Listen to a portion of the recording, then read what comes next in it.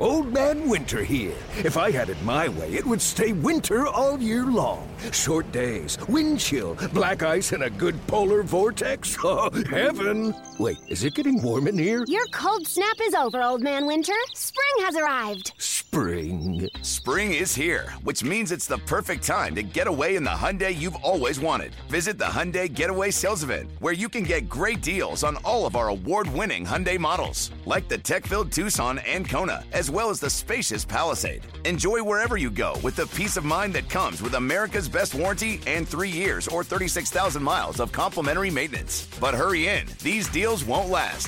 Add more joy to your journey at the Hyundai Getaway Sales Event. Now get 0% APR or up to $1,500 bonus cash on the Hyundai Tucson. Now, during the Hyundai Getaway Sales Event. Offers end soon. Call 562-314-4603 for details. The following is a presentation of A's Cast, your free 24/7 nonstop destination for A's baseball. Go to athletics.com/A's Cast to download the app. Restrictions apply. A's Cast Live, your comprehensive look at the Oakland Athletics. Watch the left field deep. Pham going back, looking up. He will watch it fly. And 29 other MLB clubs. 2-2 pitch on Trout, and he blasts one way back. Goal for Yelich. Cody Bellinger hits one out. Beat on. So he's your home run derby champion. Join us as we take you inside the baseball universe. From spin rate to juiced balls to game-changing moments, we have you covered. Spend your afternoon with us next from the town, only on A's Cast Live. A's Cast Live. Here's Chris Townsend. I'm going to be real honest with you. I don't know if I've ever appreciated being on the air more than any time in my career. I miss you guys. I miss seeing you at the ballpark. I can't believe I'm actually going to say this. I actually miss Cody coming over to my house. Hi, Commander. Are you okay living in downtown San Jose? I'm worried about you. Yeah, we're good. Crazy scenes here over the weekend. Like the reports of everything that was going on Friday.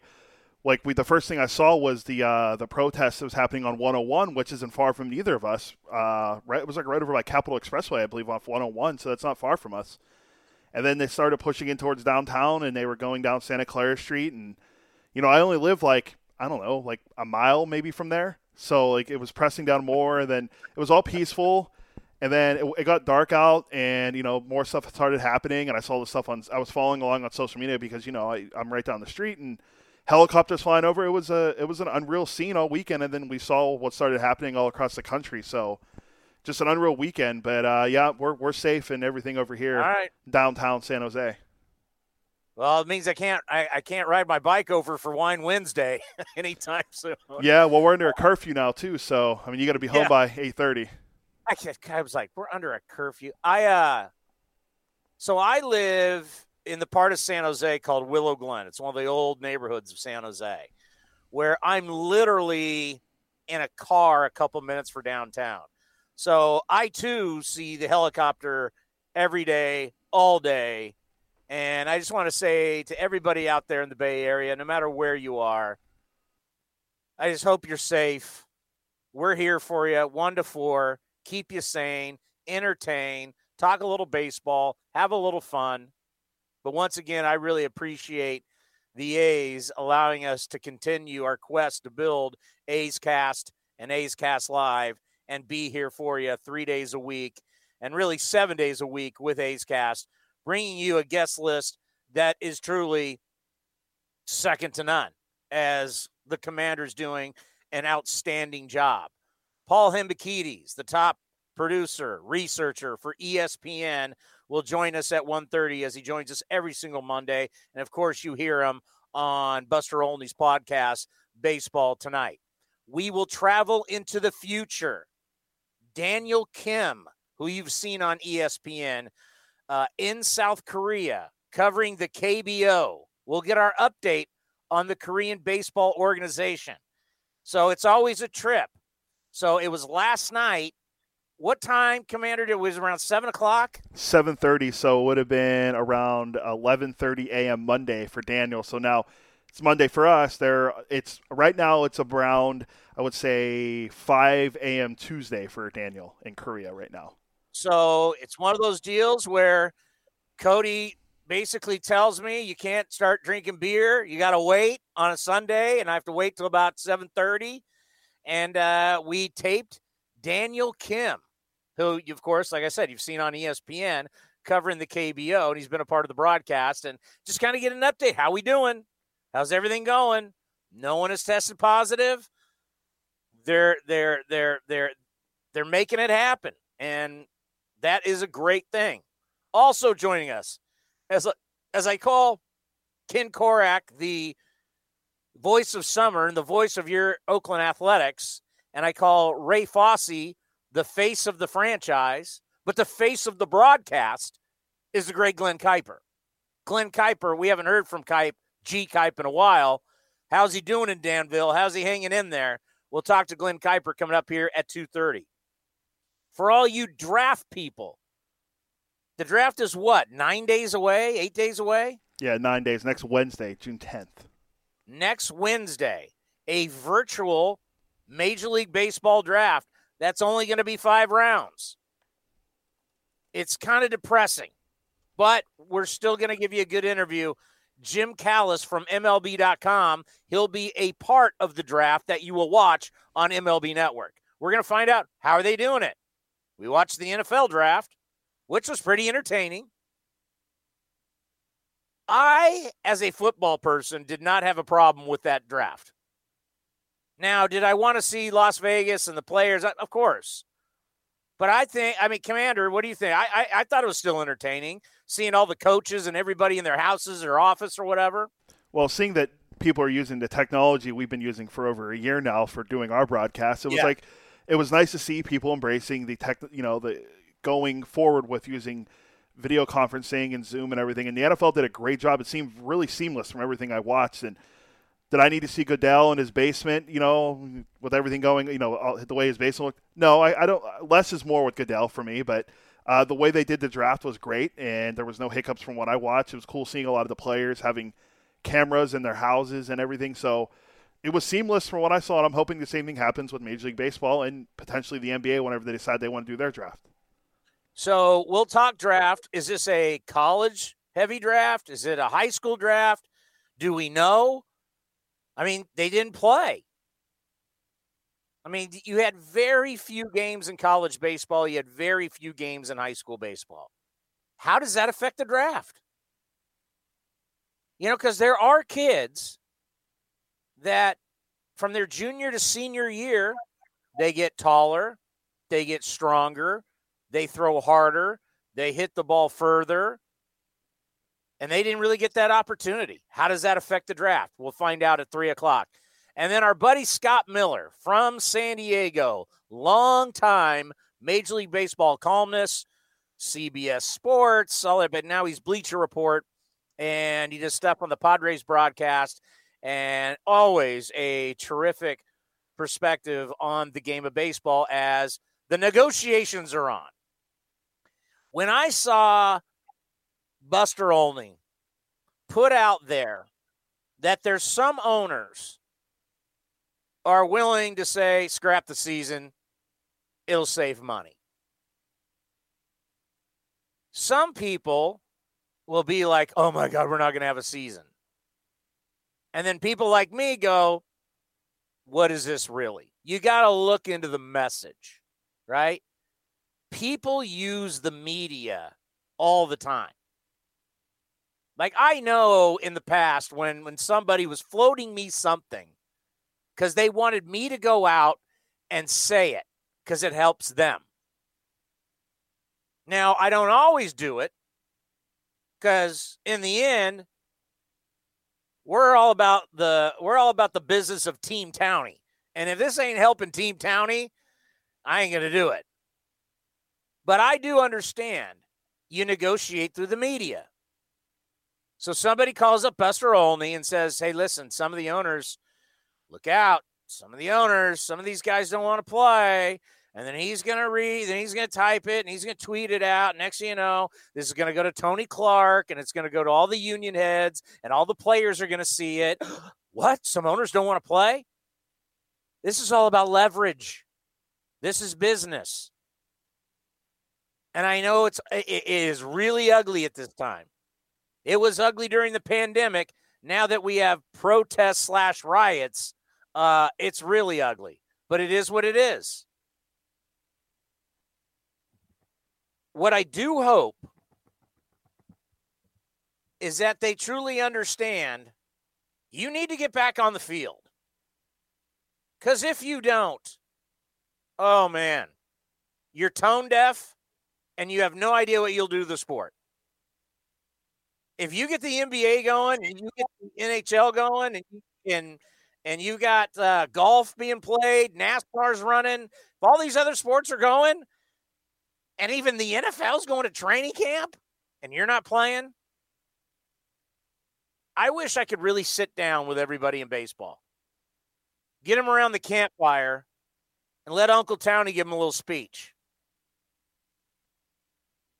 Because you have no idea what your game will look like if you don't play. You have no idea. Look what happened when they canceled the season. Chipper Jones, Hall of Famer, and Tom Glavine, Hall of Famer, have just spoke out saying, guys, we almost killed the sport when we didn't have a World Series. So many people said, to hell with it. You needed to have Cal Ripken Jr. break the all-time games played consecutively record of Lou Gehrig to kind of get some people back. And then you had to have steroid guys be hitting home runs basically every game to get people to come back. That ain't happening again. There's not going to be a Cal Ripken and a Mark McGwire and a Sammy Sosa to save you. So the players have sent a new proposal. I'm down with it. Season starts on June 30th and goes till October 31st, and then playoffs in November. It'd be 114 games. I think we all would be like, thank God, 114 games. A salary advance of $100 million to split among players during the so-called spring training 2.0. It's a lot of money. I mean, obviously, there's the negotiation of the revenue is not going to be the same. No one's paying for parking. No one's paying for tickets. No one's paying for hot dogs and beer and popcorn and all the different things. Sausages. We're not going to be in the treehouse. There's no cocktails being served, which is sad, makes me want to cry. I miss my treehouse, Cody. Hopefully soon we'll get to, well, we don't know if we'll get to see it this year, but we'll see it again soon. And I know what you mean. You're a man amongst the people when you go out there. Well, you're always a man amongst people no matter where we go.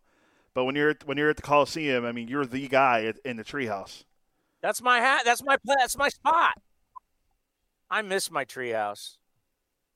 Not that I've never, ever had a cocktail when I'm in the treehouse. That has never, ever happened before. You have never seen me with a beer in my hand at the treehouse because it's when I'm there, it's all business. Why are you silent? I don't know. I was laughing off mic.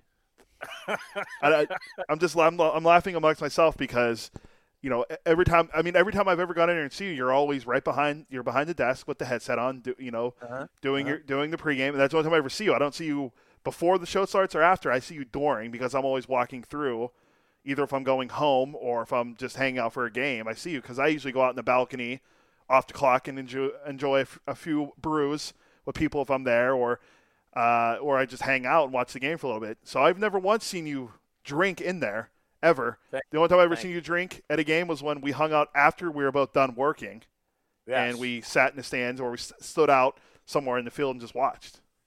Facts. Additional deals, players wearing microphones on the field and other broadcast enhancements. Now, this isn't from baseball. This is from the Players Union. Players Union is offering, hey, we're going to make this more entertaining. Offering to hold events such as an off-season all-star game, home run derby, to help generate additional revenue. So we're working here, which is a good thing. And hopefully we will come together as a sport, get these guys some money, get these guys on the field. Let's start playing games. Everybody else is doing it. I don't know how hockey's going to do it. They've got some crazy, was it, Cody, 24 teams, and they're going to start playoffs with 24 teams. NBA, they're talking about going to Disney World. Golf is playing. It's June 11th. Golf is ready to go. We've been seeing golf events already. NASCAR's already going. You're right. I believe it's 24 teams the NHL wants to use. Unfortunately, none of the California teams will be in the playoffs. So sorry for us, for the Sharks, because we like watching them. And it's all playoff hockey is incredible. Although I already have a playoff beard growing. It's been growing since March. So it doesn't really matter anymore. I can still keep it growing because my beloved Penguins would still be in there. So I got at least one team in the playoffs. The NBA is supposed to meet again about discussing their season. And, I mean, we're talking about potentially having NFL training camps start before the NBA decides to come back. Think about that. NFL training camps before the NBA decides to come back for their season. Hey, man. The NFL's not going to lose money, bro. This is the NFL. They are going to do everything they can because they are about one thing: revenue. They ain't losing out on the revenue. They're not losing out on the TV money. It's the NFL. It's how they roll. They're going to do everything. I mean, I've been hearing some crazy stuff of what they might do. And let me tell you something. If a guy tests positive, they ain't shutting down. It's the NFL. You watch. I'm with you. But I don't think they will. I mean, they can't. It's the NFL. I mean, they need to generate the money. And even like I saw this, we can talk about this more later, but Deshaun Jackson of the Philadelphia Eagles, former Cal Bear, mentioned how if there's no fans, he'd love to have the players mic'd up. I am 100% behind NFL players being mic'd up during a game. Now, I know they do that for different segments, for like mic'd up when they used to do that for ESPN, but having players mic'd up for every game if there's no fans would be incredible to hear. Just the pads crunching and all that stuff, like all the different stuff you'd hear. Because like we saw, I don't know if you watch any of the XFL games, they would bring on the coaches and they would tell the play live as it's going on. Like, it's cool to see that from behind the scenes. Now, the NFL would never do that probably because their plays are probably more sophisticated than what they were running in the XFL, which is now gone again. Who? Yeah. Who? Apparently they're gone again. Vince McMahon's not going to bring it back for a third time from what I was reading. So that would be fascinating. Now, because of the language, you're not going to have that broadcast on Fox or CBS or NBC. I mean, I guess you could get away with it on ESPN because it's cable. I mean, we've been seeing cursing now going on. I didn't get to see the second part of Lance Armstrong. I forgot it was on. I saw the first one. God, what a bad guy he is. Well, let me see. While we're talking, I'll see if I can find the ratings for the second episode because I told you less than 1 million people watched the first episode when it debuted. So what I've been telling people is he's a very unlikable guy. To watch. I mean, he's such. There's two different Lance Armstrong documentaries on Netflix. I watched them a while back, so I can't even tell you what the names are. But he is such a bad guy. Oh, my God. It's unbelievable. By the way, speaking of it's a young man's game, and why I guarantee you there's so many guys chomping at the bit to get this thing going. Did you realize from 2019, 40-man rosters on opening day, when you look at service time, 0 to 1 year of service time made up the majority, the highest percentage of rosters, 40-man rosters. 30%. 30% of the 40-man rosters last year on opening day were guys who were just making their debut or had been there for a year. That's crazy. How about 1 to 2 years of service time? That's 16%. 2 to 3 years service time. That's 11%. And now it just starts to drop. 3 to 4 years service time, 9%. 4 to 5 years, just 6%. 5 to 6 years, 6%. But this is the crazy one. And I don't know how much this surprised you, Cody, that 6 years or more is 21%. So the most players on 40-man rosters, 2019, were either veterans, 6 years or more, 21%, or you were just getting to the big leagues or you've been here just 1 year, and that's 30%. I mean, nothing else is close. Is that crazy? A little bit it is, yeah, but those are also the guys that aren't making the money that those guys that 6+ years are making. So it's interesting. You know where I got that stat from? The great Paul Hembekides, who's going to join us in 10 minutes so we can talk to him about it. But that's where I pulled that stat from because I remember him mentioning about this on Buster's podcast last week when I listened when they had Teixeira on, and he mentioned about all this, and it was just crazy to see the amount of people who made their debut and in regards to money and service time. It's just crazy that 6% of or 21% of players are 6+ years in the league. Or, you know, when you think of that, you think of guys like Verlander and Kershaw and Greinke and Arenado. You're not thinking of guys like Altuve and Bregman, well, Bregman's not 6 years, but Altuve, players like that, because you're thinking of the older guys, like I mentioned, that are still in the league. Donaldson, although he's close because he's only been in the league since, 2012?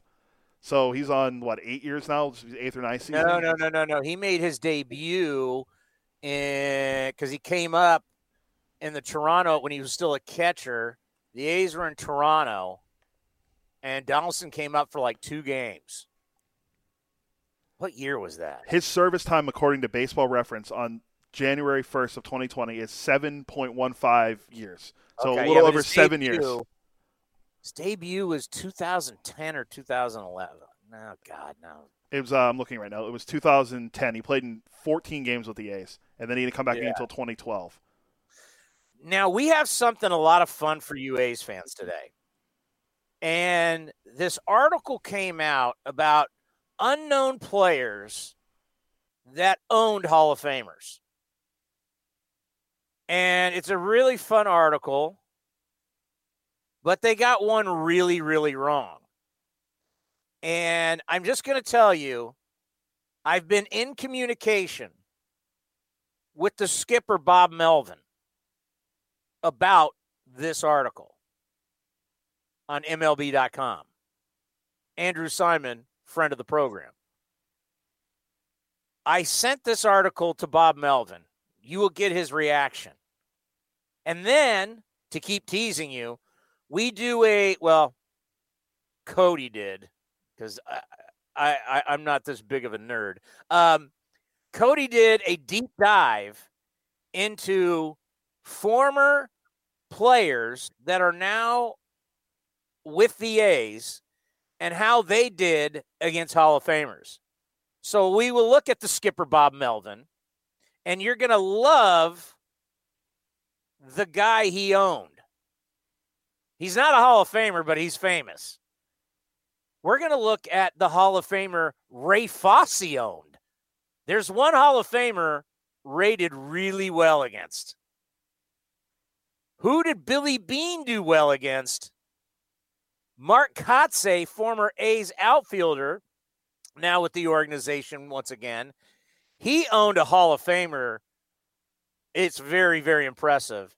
And then the best story of them all will be our good friend Scott Emerson on his career and what famous moment Scott Emerson was a part of. So we're going to do a deep – how much fun did you have doing this, Cody? It was great because you and I were talking about it a little bit last night, and we were doing the research. I was in it with you when we were talking, and I went back and I dove even more into guys like Kotsay and Billy and Fossey, because we were mainly just doing Bob Melvin. And then I looked and I was like, all right, what guys on the A's staff, coaching or front office? And I thought of, you mentioned Billy, then I thought of Kotsay, then I had to tie in the Scott Emerson story because Emo actually posted something about it on his LinkedIn page because we're friends on there. Or connection, sorry, let me get the lingo right for LinkedIn. And I was like, all right, I have to put this in there somehow because there's one famous guy that owned Scott Emerson, because we're talking about guys that own pitchers. Well, how about a pitcher getting owned by a player? So I had to do the reverse trend for that one. But it was a lot of fun doing it. I felt like Sarah and Hembo for a little bit there, just diving into stats and doing a lot of research. A lot of fun to find out what players Fossey and Bob Melvin owned in their careers that are Hall of Famers. It's pretty incredible stuff. I was just going to tell you this. Billy Beane, 0 for 2 with a strikeout against Steve Carlton, and 0 for 3 against the great Tom Seaver. I mean, some of these names are because Melvin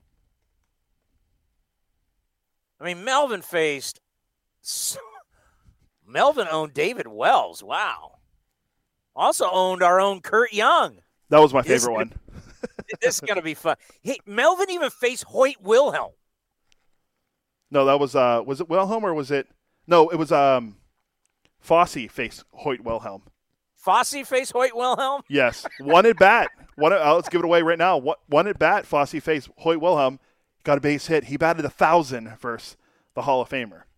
That doesn't count. We're doing big. That's what we call in the industry a small sample size.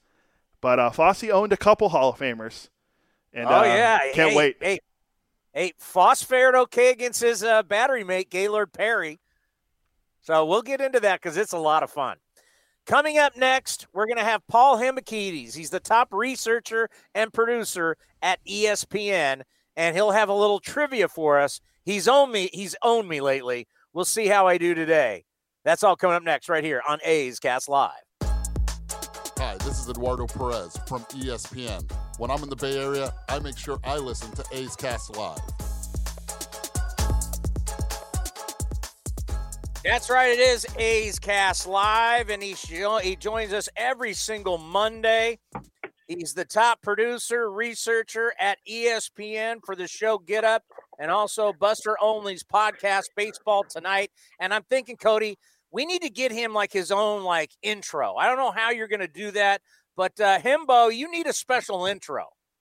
Well, I'll tell you what. I'll let your listeners a quick peek behind the camera, because usually you, me, and Cody, we hop on this sort of Google chat type thing, and we get to see each other's faces, which sometimes enhances the experience, because we don't cut each other off, and it's easy to read the room that way. I've told Cody I'm not doing that again. I'm calling in today on the cell. I'm not looking at you guys.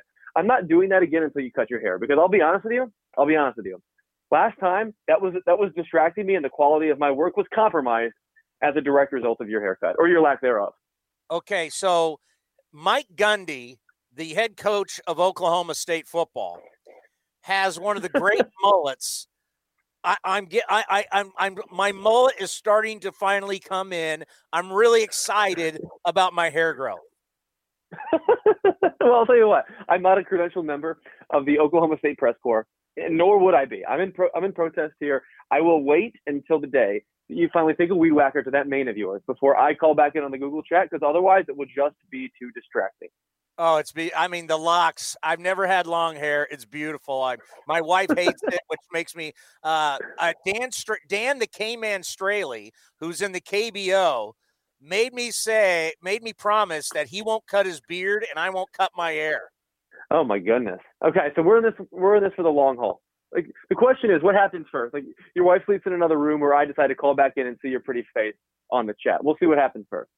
By the way, I was thinking about you. I saw some of it's happening to all of us. It's San Francisco, it's Oakland, it's San Jose, Los Angeles, San Diego. Things didn't look so hot there in Philly. Things were not so hot in Philly, but that's just, unfortunately been the case everywhere. All you have to do is, cross your fingers and hope and pray that people can remain as safe as possible. I mean, I've been living in, New York for the last 2 years, and, they've been sort of hammered too. This is just sort of the way of the world now, unfortunately. And obviously, like I said, you hope and pray that, things can can cool down here, because this is just no way for us to proceed. I think it's just very, very difficult to see us going through this right now, and to see some of our some of our beautiful cities compromised in this way. But obviously you also sort of understand where the protesters are coming from too. It is a very challenging time for us, and so it almost feels trivial to be talking about baseball, but at least speaking for myself, it goes a long way in sort of distracting me, which I think sports can do. Like, sports can not only serve as a distraction to sort of live in that world, but sports, I think, can also go a long way in providing an agent for change, because there's so many famous and outspoken and popular people with really, really good, strong opinion, and I'm hoping that we can use this chapter as a way to sort of engender that, rather than all the sort of the hatred that you see back and forth, which is obviously just so devastating. So do we have some trivia today? We have some trivia today, kid. Last time you did quite well. The time before, not so well. So this time I've mixed in some A stuff, some general stuff, and then I also have some sort of Major League Baseball financial notes, which I think Cody really enjoyed, if we get a chance on the back end. But I'll start you off with trivia right away if you're ready for me. Let's do it. All right. We'll start with this. This is an answer with two. This is a question with two correct answers. I'll give you one for each. Who are the only two members of the 500 home run club that were switch hitters? Eddie Murray and Mickey Mantle. Bang. Wow. I thought for sure you get Mickey Mantle correct, but Eddie Murray, 504. I asked that question. Sometimes people answer Chipper Jones. Chipper Jones, 468 home runs. You are off to the races, my friend. Very well done. You've obviously been preparing it, and I think we had a bye week last week. I wasn't able to call in. I think it had to do with the holiday. Very well done. We'll see here if you we had a bye get week. This one right. Yeah. I had a bye. That's how it goes around here. I'm premium talent, and you guys are need to stop treating me that way. You're a show pony. We know that. Okay.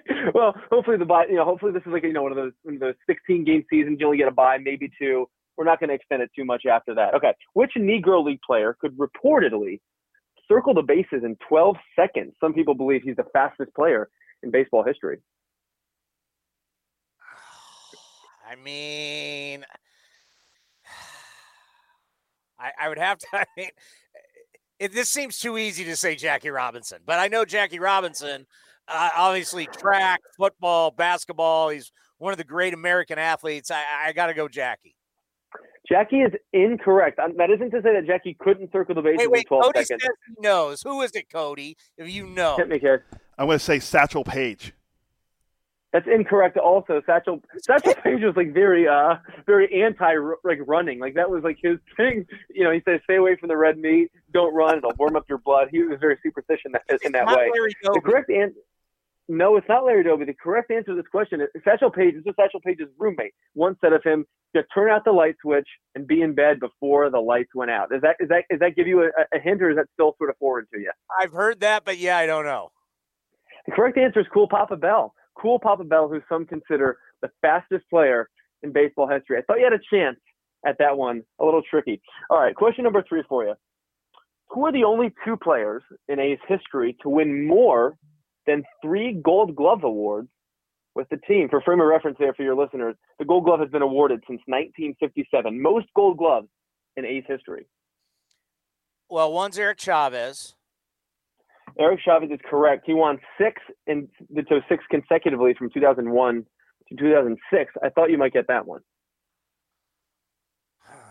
Are they Oakland A's?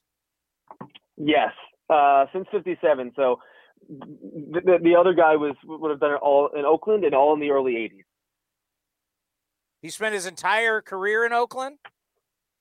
Stand by. Let me check you on that one. I thought. Let's see here. Did he ever play in Kansas City? No. That is. If that helps you at all, he did not play at all in Kansas City. He was an outfielder, a speedy outfielder.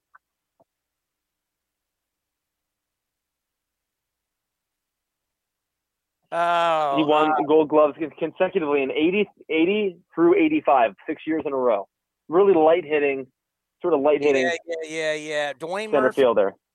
Dwayne Murphy is correct. Well done. It took you a little bit to get there. I really enjoyed perusing his baseball reference page. He's not someone you hear much about at all.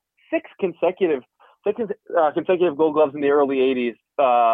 Really, really good defender. Obviously, could run the bases a little bit. 115 career OPS plus. So maybe not quite a light hitting guy like I described, but a really, really nice player. Because you always, when you start talking about, and when you said 57, I had to think, okay, is this a guy that started in Kansas City and then came over to Oakland? It looks like Murphy here in 78 debut with the team, played for 10 seasons with Oakland, then 1 year in Detroit, 1 year in Philadelphia, 246 career batting average, but he did have a little punch. I always have to frame like anytime you look at numbers from the 80s, you always really have to frame your reference. Think like that was such a power sapped time. Like Mike Schmidt led the National League in homers 7 or 8 times and never even hit 50. So like that was so a guy like, so just looking at him, for example, this guy, Murphy, 402 career slugging, but a 115 career OPS plus, 15% better than the league average hitter during the span of his career. All right. Very well done. 2 for 3. That's for your listeners who haven't heard these Mondays, that's really good by your standards, but these are going to get tough. At least I think so. We'll see how much of a cinephile you are. So Lou Gehrig supplanted Wally Pipp as the Yankees' first baseman on this date in the year 1925. My question for you: who played the role of Lou Gehrig in the 1942 film Pride of the Yankees? Wow! Oh, have you seen it? No. Okay, so that's going to hurt you a lot. Yes. I'm just going to take a while, like Burt Lancaster. That's incorrect. First of all, I highly recommend you see it. It's an old flick, but a really good one. The correct answer is Gary Cooper. Gary Cooper immortalized Lou Gehrig in Pride of the Yankees. I actually read it's my favorite baseball movie. I read a whole book about it. Something I did. Gary Cooper, very famous actor from the 40s. Ronald Reagan was actually the runner-up to play Lou Gehrig in the flick. Tell your wife, look, on Friday night, we're cutting my hair and we're watching Pride of the Yankees. I'm sure she'll have no objections whatsoever. Okay? I know of the movie. I've just never seen it. I would recommend it. It's some of those old sports movies hold up a little bit better because they don't really try to do, like, my big objection with sports movies is that the actors are always so bad that it actually it really, to me, waters down. Like we watch baseball so much. We watch so much baseball that seeing Justin Timberlake, it just doesn't add up for me. This is a movie that doesn't even really attempt to do it. I love Pride of the Yankees. Gary Cooper. Remember the name. Okay. My last question for you is this. Gary Cooper. This one's tough. Who was the first pitcher to win the Cy Young Award? It was given in 1956 for the first time, and it was given as one award for both leagues. Gaylord Perry. Gaylord Perry is incorrect. What? You're awfully confident in that answer there. So Gaylord Perry is the answer to the question: who was the first pitcher to win the Cy Young Award in both leagues? If I'm not mistaken, that's not this question. What were you asking? Who was the first pitcher to win the Cy Young Award? The first Cy Young Award was given in the year 1956. Who won it that year? That's what I'm asking. You like the Gaylord Perry knowledge of knowing that he was the first one to win in both leagues. I do like the Gaylord Perry knowledge. I will send that up to the league office for consideration. Should you get this wrong for partial credit? Okay. Who was the very first? Does it matter which league? No, because they didn't separate the Cy Young by league until 1967. So the first winner, 1956, he was a National League pitcher, but you could have won it in either league. 1956 National League pitcher, so I can't go Koufax. Cody, don't say you know. You already blew it. Satchel Paige is a pitcher, and you act like it's a player. I've been to the Negro League Museum, by the way. It's tremendous. Sandy Koufax, whatever it's worth, did win the Cy Young Award 3 times before it was split into both leagues, but he was not the first one to do so. Your timeline is correct. I'll be really impressed if you get this right. That old. And then let me give you a hint. Let me give you another hint that I think should steer you in the right direction. Okay. But this pitcher did it for the Dodgers, but obviously at that point they wouldn't have yet been in LA. Oh, Don Newcombe? Don Newcombe is correct. Nuke was the first Cy Young Award winner. Very well done, my friend. you're doing a better job at not like some people when they are so eager with these questions that they just think of the first thing they said. For example, Gaylord Perry, right? So that was a good job deconstructing my logic, eking some hints out of me, landing on Don Newcombe. Don Newcombe, who just died a year or two ago, is very under-remembered in my judgment historically. Any person who doesn't get elected to the Hall of Fame often gets forgotten fairly easily. But he was the first black pitcher to make the All-Star team. We won the first Cy Young Award, like I said. He was a legend with the Dodgers, and I think he lived till he was 92 years old. A really awesome life. And I think he missed 2 years due to military service as well. Well, you think about that. That back then that was more like an MVP award because only one guy got it. Now we split it up, National League, American League. But if you won the Cy, what year did you say they split it up? 67. So if you won it before 67, you had a year of years. I thought you were going to get Don Drysdale, who won the award twice as well. Like Don Drysdale would have been a good answer also. Let's see here. Yeah. Don Drysdale, excuse me, once. And in 1962, Don Drysdale won the Cy Young Award in 1962 as a 29-year-old, or excuse me, as a 25-year-old. So he could have been a good answer too. But for you to get Newcombe before Drysdale is a good pull. That is impressive work, my friend. Thank you very much. I brought my A game today. You sure did. Thinking cap. I guess you're storing some extra brain cells in that hair of yours. Well, think about this, because normally you live in Lower Manhattan, and can you just imagine what it was like back in the day to have the Dodgers, the Giants, and the Yankees all in New York? That was people have asked me before, like, if you could go back to any time in baseball history, what would it be? I say that I would have lived in Lower Manhattan in the early 50s when all three teams were good. All three teams had stars. That I think, and Ken Burns Baseball sort of frames it this way. I think that was probably peak baseball. I do. Now I don't really know. Like it's very myopic to say that, I guess, because it's three teams, it's one city. How much does the whole country care? But those teams had stars. Those teams had all had Hall of Fame center fielders. Those teams had all legendary managers. I think, like, I'm not sure which team I would have been a fan of the three. I mean, obviously, like what is so interesting to me about that, I actually went down to Brooklyn a few months ago with a friend, and we sort of we walked around the footprint of where Ebbets Field was, which is now just sort of dilapidated apartments, for lack of a better term, to be candid. Sort of made me sad. Like Jackie Robinson has like a huge park named after him in the area, and everyone was playing basketball. And when you think about the Giants and the Dodgers leaving at almost the exact same time, leaving that void. Now the Mets came 1 or 2 years later, so they didn't. Obviously the overlap was very short. But I think that is the answer to the question. Like, where would be the best time and place for a baseball fan to ever be? I would have loved to have been a 15-year-old in 1950 and sort of grow up with those teams, all there, all good, all at once. Willie, Mickey, and the Duke. It's a great song. There's a great song after them too. It's a legendary baseball song. That is truly a legendary time to be a baseball fan. So when people ask me now, like, because like obviously we've talked about putting a team in Charlotte or a team in Portland or Montreal or Mexico, Mexico City. When people ask me where I think we should add a team, I always say Brooklyn. Because I really think adding a third team in that media market now could work. I really do. It's not a popular answer to that question, but I truly feel, given the volume of people that live in Brooklyn by itself would still be a top 5 city in the country by its population, excluding Manhattan, excluding Queens, excluding all the other boroughs. Brooklyn itself is that densely populated. I think a team could thrive there now, even though baseball isn't obviously near what it used to be, back in the 50s. How many people live in Brooklyn? Millions of people live in Brooklyn. I think somewhere between 2 and 3 million people currently live in Brooklyn, and I think that goes a long way in making your decision. Like the Dodgers were so beloved there, and I think as I was walking around the footprint of Ebbets Field, and I was watching all these kids play basketball, it just sort of saddened me, and I just wonder like how much of a difference it would make now to have a team there. How many more young people would enjoy the game? I think the Nets going to Brooklyn has made a huge impact. Those guys sell out all the time. It's become a very popular and cultural phenomenon in Brooklyn. I would love nothing more than to add another team in Brooklyn. I truly think that it would work. I think having a National League team there would be just so incredibly charming and make for so many wonderful storylines. I really do. Can you imagine that conversation with the Steinbrenner family?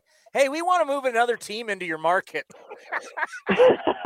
I'm sure they wouldn't mind at all. 2.5 million people live in Brooklyn approximately. That's the kind of the dense population we're talking about here. I think he could do it. I know Major League Baseball is very interested in expanding geographically, but I think Major League Baseball has as big a problem in terms of sort of recruiting young fans and making fans making lifelong fans of young people. I think that is their utmost priority. And there's not a whole lot of better places you could go than there if that's truly your priority, which in my judgment it should be far more than expanding the sport geographically. So what did you think of the new proposal put on the table by the players to the owners? I thought it was ambitious, I guess I would say. I mean, I thought the owners' proposal was pretty ambitious as well. What's fascinating to me about the sort of tug of war here is the wide variance of salary that these players are obviously we know baseball's economic structure is such that the top payers get $30 million a year, and vast majority of guys make close to the minimum, which is $500,000. That's what's so interesting to me about this is that we're talking about, for example, last year 1,400 players, right? Only 9% of them made $10 million, and only 3% of them made $20 million. And about 80% of current players in Major League Baseball have accrued less than 6 years of service time. Baseball is a young man's game.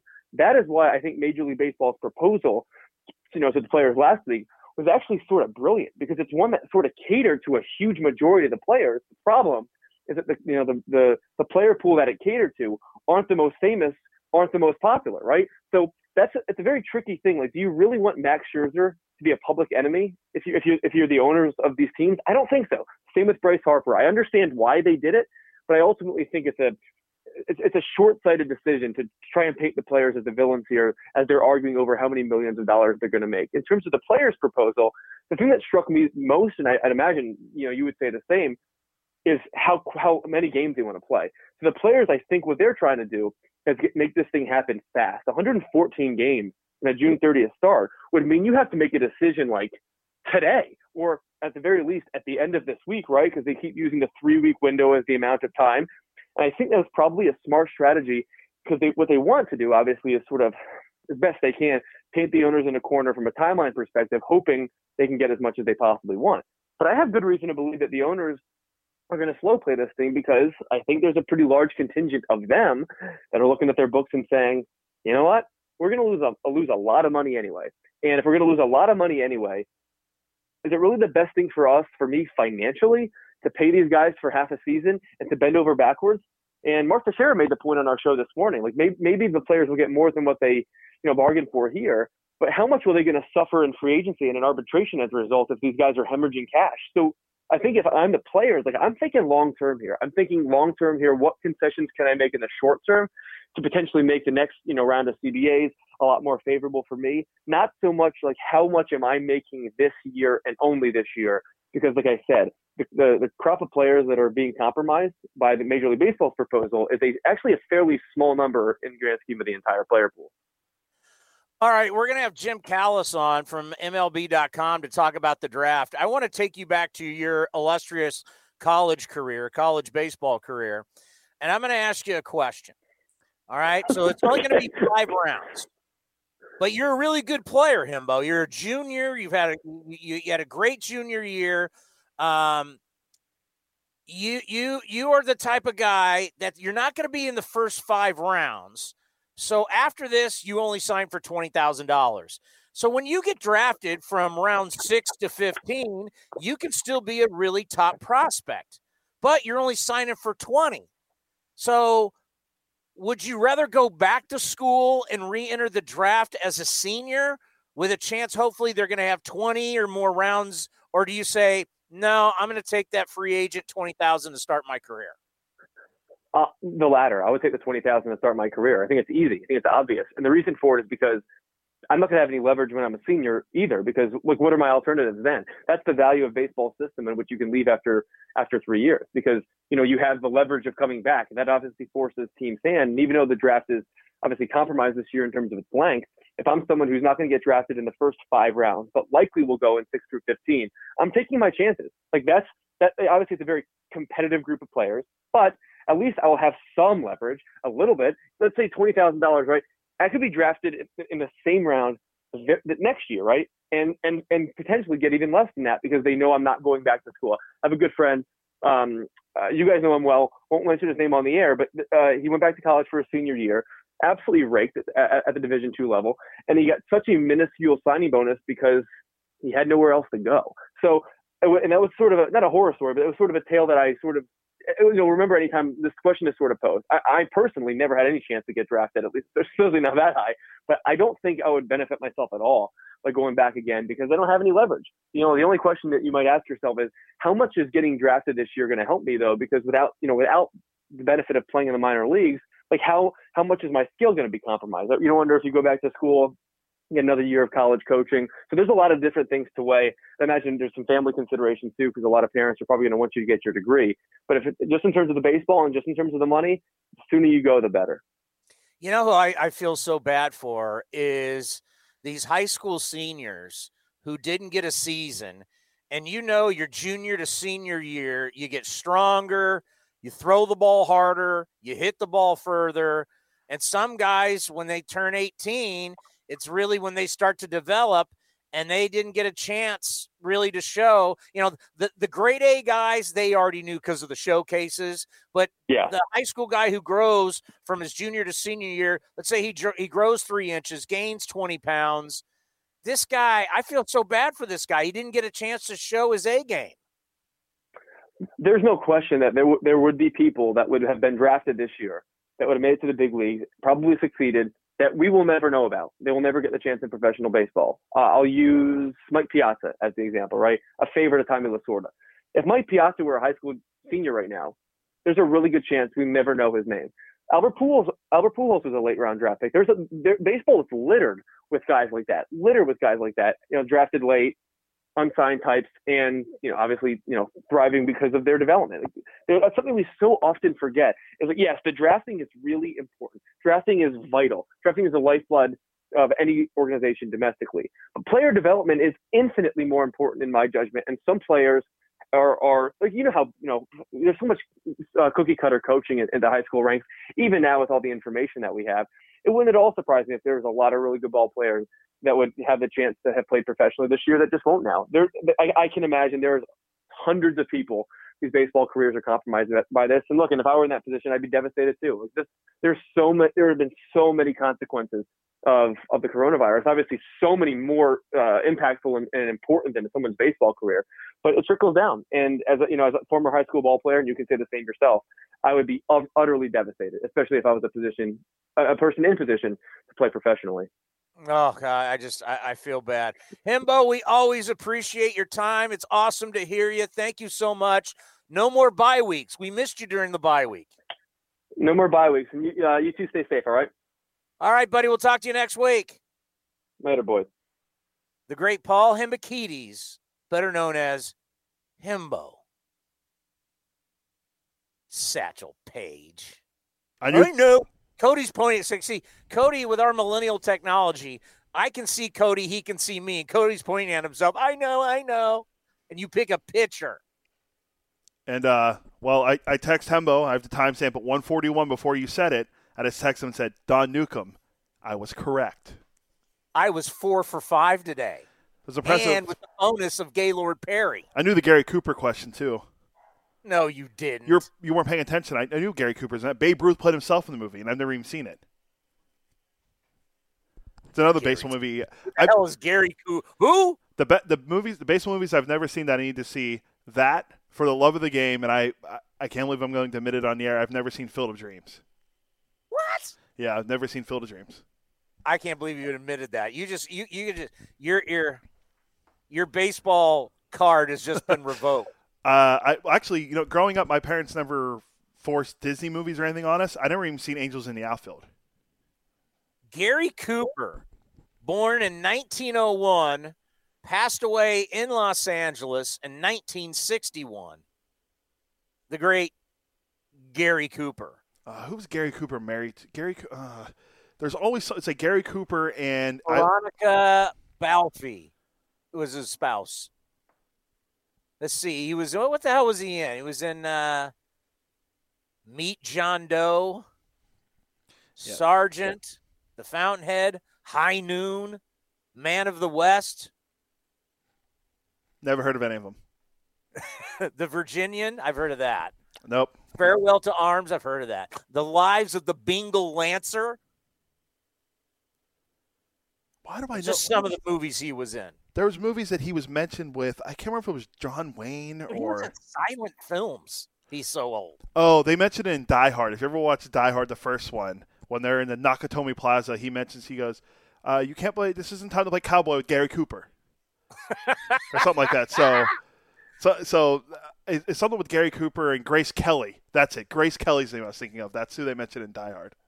You didn't know the answer to the 500 home run switch hitters. I knew Mickey Mantle. I was thinking Eddie Murray, but I didn't want to be wrong because I knew Chipper didn't have 500 home runs.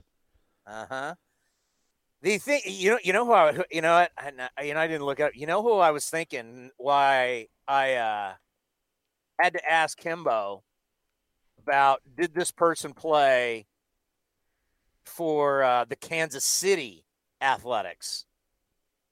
Because I was thinking, and you know, he never won a Gold Glove. I was thinking Bert Campaneris. Yeah. But he never won a Gold. Now I'm looking at it, he never even won a Gold Glove. It's like Mark Ellis. Mark Ellis is a great defender, and he never won a Gold Glove either. But once he went 80s, I knew, okay, Dwayne Murphy. I mean, God, 1980, I'm still 8 years old, for God's sake. Coming up next here on A's Cast Live, we're going to South Korea. We're going into the future. How's the KBO doing? How are they making it work? It's the template for most professional sports leagues. We'll find out next right here on A's Cast Live.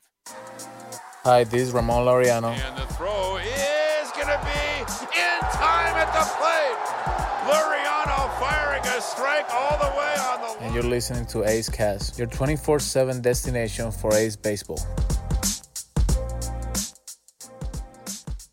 Friend of the program, Marty Lurie, has just put out on Twitter a little while ago, good news, Art Howe got his COVID-19 test back, and it's negative. Thank God. Former A's skipper, longtime big leaguer, and truly one of the nicest men in our game. And when we heard that he got COVID, it was like, oh, boy. So, great news for Art Howe. A question that you could legitimately ask people at this time. What is the earliest since COVID-19 came into our world? What is the earliest you've cracked an alcoholic beverage? My rule is I don't drink before like 3 or 4 in the afternoon. I can't do it. I couldn't even do it in college. Well, I didn't party in college. I didn't start partying until, I would say, 27, 28, because I was actually allowed to party then. I actually had a life where I could do things. But I would say my whole threshold is like 3 or 4. If you catch me drinking before that, it has to be either at a baseball game or a sporting event, or I'm just really bored. And that's a lot anymore. But I would say 3 or 4 for me, but I know some people – I've seen people, my friends back home, they're cracking beers and White Claws and everything at like 9 a.m. in the East Coast. I'm like, how are you guys doing it? They're out at like 6 a.m. on St. Patrick's Day for kegs and eggs. I'm like, I don't get how you guys can do this. Eggs and eggs. I love for me, ask Matt Pearl what time we teed off. The professor. We tee off like at 10:30 or 10:45. So it's probably around 10:30 for me, but that's playing golf. I would say golf. Yeah, you can make an exception playing golf, or if you're in a softball league and your game's at like a beer league softball and your game's like 11 or 12 on a Saturday, like okay, that's fine. But, actually, you know what I had? I had a beverage on the range before we played, so it might have been like 10:20, 10:15. Was it a Bloody Mary or a mimosa? It was a Bloody Mary. See, that's different. Like, I don't feel like that's actually like. I mean, it's drinking, but I feel like that's not like cracking open a beer at like 6 a.m. like my aunt used to do when we would go on vacation on the East Coast. 6 a.m. I'm waking up like to go to the bathroom. Your aunt was cracking beers at 6 a.m.? So, a quick aside, my aunt passed away a few years ago, but when we went on vacation. I wish I could meet her. Yeah, so my aunt would crack beers at like 5 or 6 in the morning. She would drink all day long. This is what she did. And I'll never forget, we were on vacation, and her and my dad never got along, which was always great. She told me if I threw my dad in the ocean, my dad can barely walk. He's getting both of his knees replaced this week, actually, as we speak. He's almost 60. She goes, if you throw him in the ocean, I will buy us a 30-pack of beer. Threw him in the ocean. She laughed. We got a 30-pack of her favorite, Natural Light, and it was gone by the next day. Natty Light? Well, my aunt was cheap, so that's what she decided to drink. It was vacation. She wasn't going to buy a Coors Light or a Miller Lite because that was expensive 30-packs on the East Coast. Wow.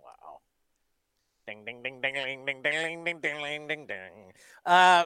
Last night, so Cody has this this way about him that he wants me to be working every day. I work every day. You have to work every day. He's the Bill Belichick of streaming. No days off.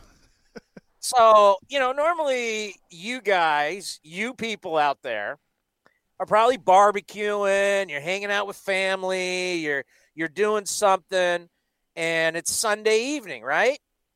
Sunday, no matter what, is still a family day. Not for Cody. Cody makes me do interviews on Sunday night. So last night at what time was it? 7:30, 8 o'clock? Well, it was originally 6:30, but we had to push it back to 7:30 for 7:30 is when we did it. So Daniel Kim does a night show, and of course you've seen him on ESPN helping out with the coverage of the KBO. And so it's morning there, nighttime here. It was Monday for him, mid-morning Monday. For us, obviously, it was Sunday evening. Love catching up with him because it's fascinating what's going on. They're playing real baseball games. And now I've had people on Twitter, Townsend, they're testing, Come on, man. Golf's going to play, hoops is going to play, hockey's going to play. A lot of areas in the country, you can go look it up. Go look up the numbers for Santa Clara County. Go look it up. Their latest census, we almost have 2 million people in Santa Clara County where Cody and I live. Go look up the cases. How are we going to get this thing going? Right now, I don't hear anybody in these negotiations talking about coronavirus. All I see in these negotiations between the players and the owners is about money. Cody, have you seen any of this in these proposals about the actual virus? Not really, and if they talk about it, they haven't really released it to us, like what the protocols. I mean, we saw. I know in the KBO they test before you even go into a stadium. I don't know how Major League Baseball plans to do it. I'm sure they have it in a proposal that we haven't seen, or maybe we just overlooked it. But it's mainly been about the length of the season and money. Hey. When I went down to play Cordoval, they did the whole forehead temperature thing before they let you in the golf course. Dan the K-Man told us, take your temperature in the morning, send it to the trainer. They take your temperature when you get to the ballpark. There's been some spikes that have gone up in South Korea, but no one has tested positive yet, player-wise. These players understand if they test positive, they're done. And someone else will take your spot on the roster. And it's that kind of mentality that if you're a player, you're doing everything you can to be safe. You're staying away from people. You're not signing autographs. You're not going many places. You're bubble wrapping yourself because if you test positive, you're gone and you can't come back. Not forever. It's just, you can't come back and play this season. So these guys are being extra careful. Here is my conversation, Daniel Kim in South Korea. Daniel, it's great to see you again. How is everything in South Korea? Things are moving along. The season has been going pretty well. We still don't have the fans in the stands yet, but no major hiccups. The games are being played, pretty good games in recent weeks. So the weather's great, and things are going along fairly well here in Korea. So I'm assuming no one has tested positive for COVID-19. Nobody yet. Yes, which is a good thing. There have been some little spikes in terms of new COVID-19 cases, but we're still under 100 a day, so everything is in control for now. But these things, you could get out of control anytime, any moment. So we're still doing all the things that we need to do. And in terms of KBO, we haven't had any a scare or new positive cases as of today. So I think about young men, and it's tough for young men to stay in and not go out. But it sounds like they're in the KBO, the players, whether it's the locals or it's the imports from the United States, seems like everybody's doing a good job of probably social distancing and staying away from a lot of crowds. Yes, I think each players are doing what they can from what I've heard. Obviously, it's not just about the league. It's about each player's career as well. If you were to get positive for COVID-19, your season's going to be out the window, and someone else is going to take the job and your spot on the rotation or on the roster. So all the players are doing what they're supposed to do from what I've gathered. Obviously, there are a lot of players. There are 10 teams, and we're talking about, including the minor leagues, about 1,000 players. And so far, all of them have been doing all the things that are smart. So hopefully we don't have any major issues going forward. Now, one thing we've been having fun with are the cheerleaders who have come up with songs for ESPN broadcasters. That's pretty funny. When I saw that on Twitter, I went, that's good stuff. Right. Well, as I was, I think it was a couple of weeks ago, I was on ESPN, and as I was getting off the air, Eduardo Perez told me that on air that he wanted his own song. So as soon as I got off the air, I made some calls. The cheerleading teams, I spoke to a couple of them, and then they got to work immediately. And then within a couple of days, they sent me a video, and it was funny. And then some other teams started calling me. They wanted to make some songs for some other ESPN guys, and things just got along that way. Yeah, I got to think if you're a Korean player, the fact that your games are being aired in the United States, you got to be pretty excited about that. Oh, definitely. I speak to the players, and obviously we don't get the ESPN feed, so we don't exactly know what's being said on air, how the game's being presented. But we are fully aware. Players are excited, especially the foreign guys. They come here and they feel they are on an island, but now all of a sudden, their families and friends back home can get an opportunity to watch them play in real time. So they're excited. They're getting ton of calls from friends and family members. So they feel much closer to home than that they expected it to be. So American players are definitely excited that the games are being on air through ESPN. So obviously you're a day ahead of us. So right. we're taping this. It's Sunday night. This is going to air tomorrow on our show A's Cast Live. So Mondays is a mandatory day off. Everybody takes it off. Yes, that's been for the last 20 years or so. Mondays have been always a day off. It's one of the things that foreign players, especially the American players, love that they get all Mondays off. It gives them somewhat of a break in a busy season. And I think it makes sense to have like a set off days because it gives them players to kind of get a breather and spend some real time with family members. So Mondays have been not just the players, but the front office as well. They all take, even the members of the media, Mondays are just an off day for everybody. And we like it. Players love it. Front office guys love it. So it's been a KBO tradition, I guess.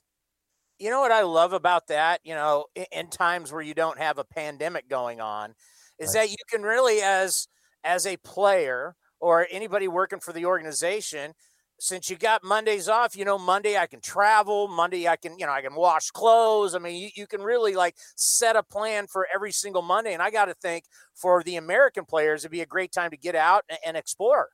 Right. Not only that, if you think about it, a lot of these American players, they have little kids and a wife in town as well. And, they feel a little bit, isolated because they don't know that many people here in Korea. So having a husband or a dad on Monday, it gives them a real family routine.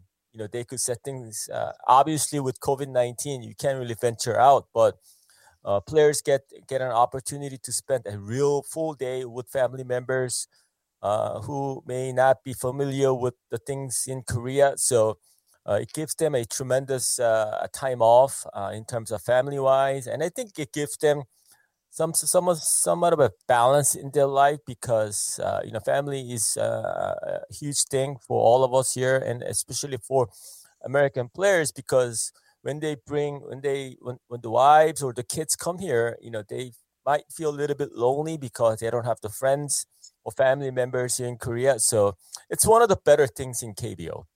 Has the play gotten better as the season has gone on and these guys really start to get more into baseball shape? Yes and no.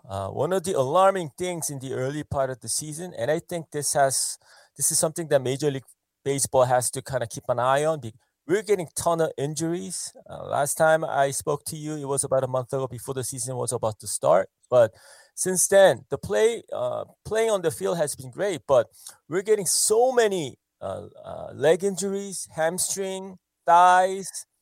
I think it's one of the reasons why we're seeing so many injuries is because, the regular season got pushed back.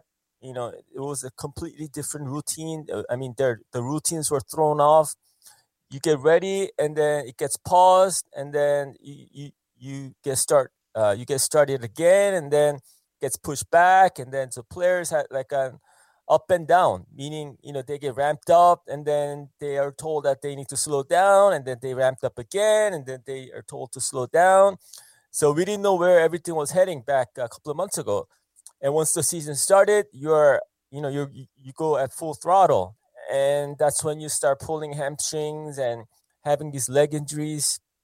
So I think this is something that a Major League Baseball player should monitor because there's a pretty good chance that MLB players will go through something similar as well because they had the spring training, it was almost over, and they go home, they work out by themselves, and then all of a sudden they're going to have a spring training part 2, and then 3 weeks or so they're going to start the season. You know what?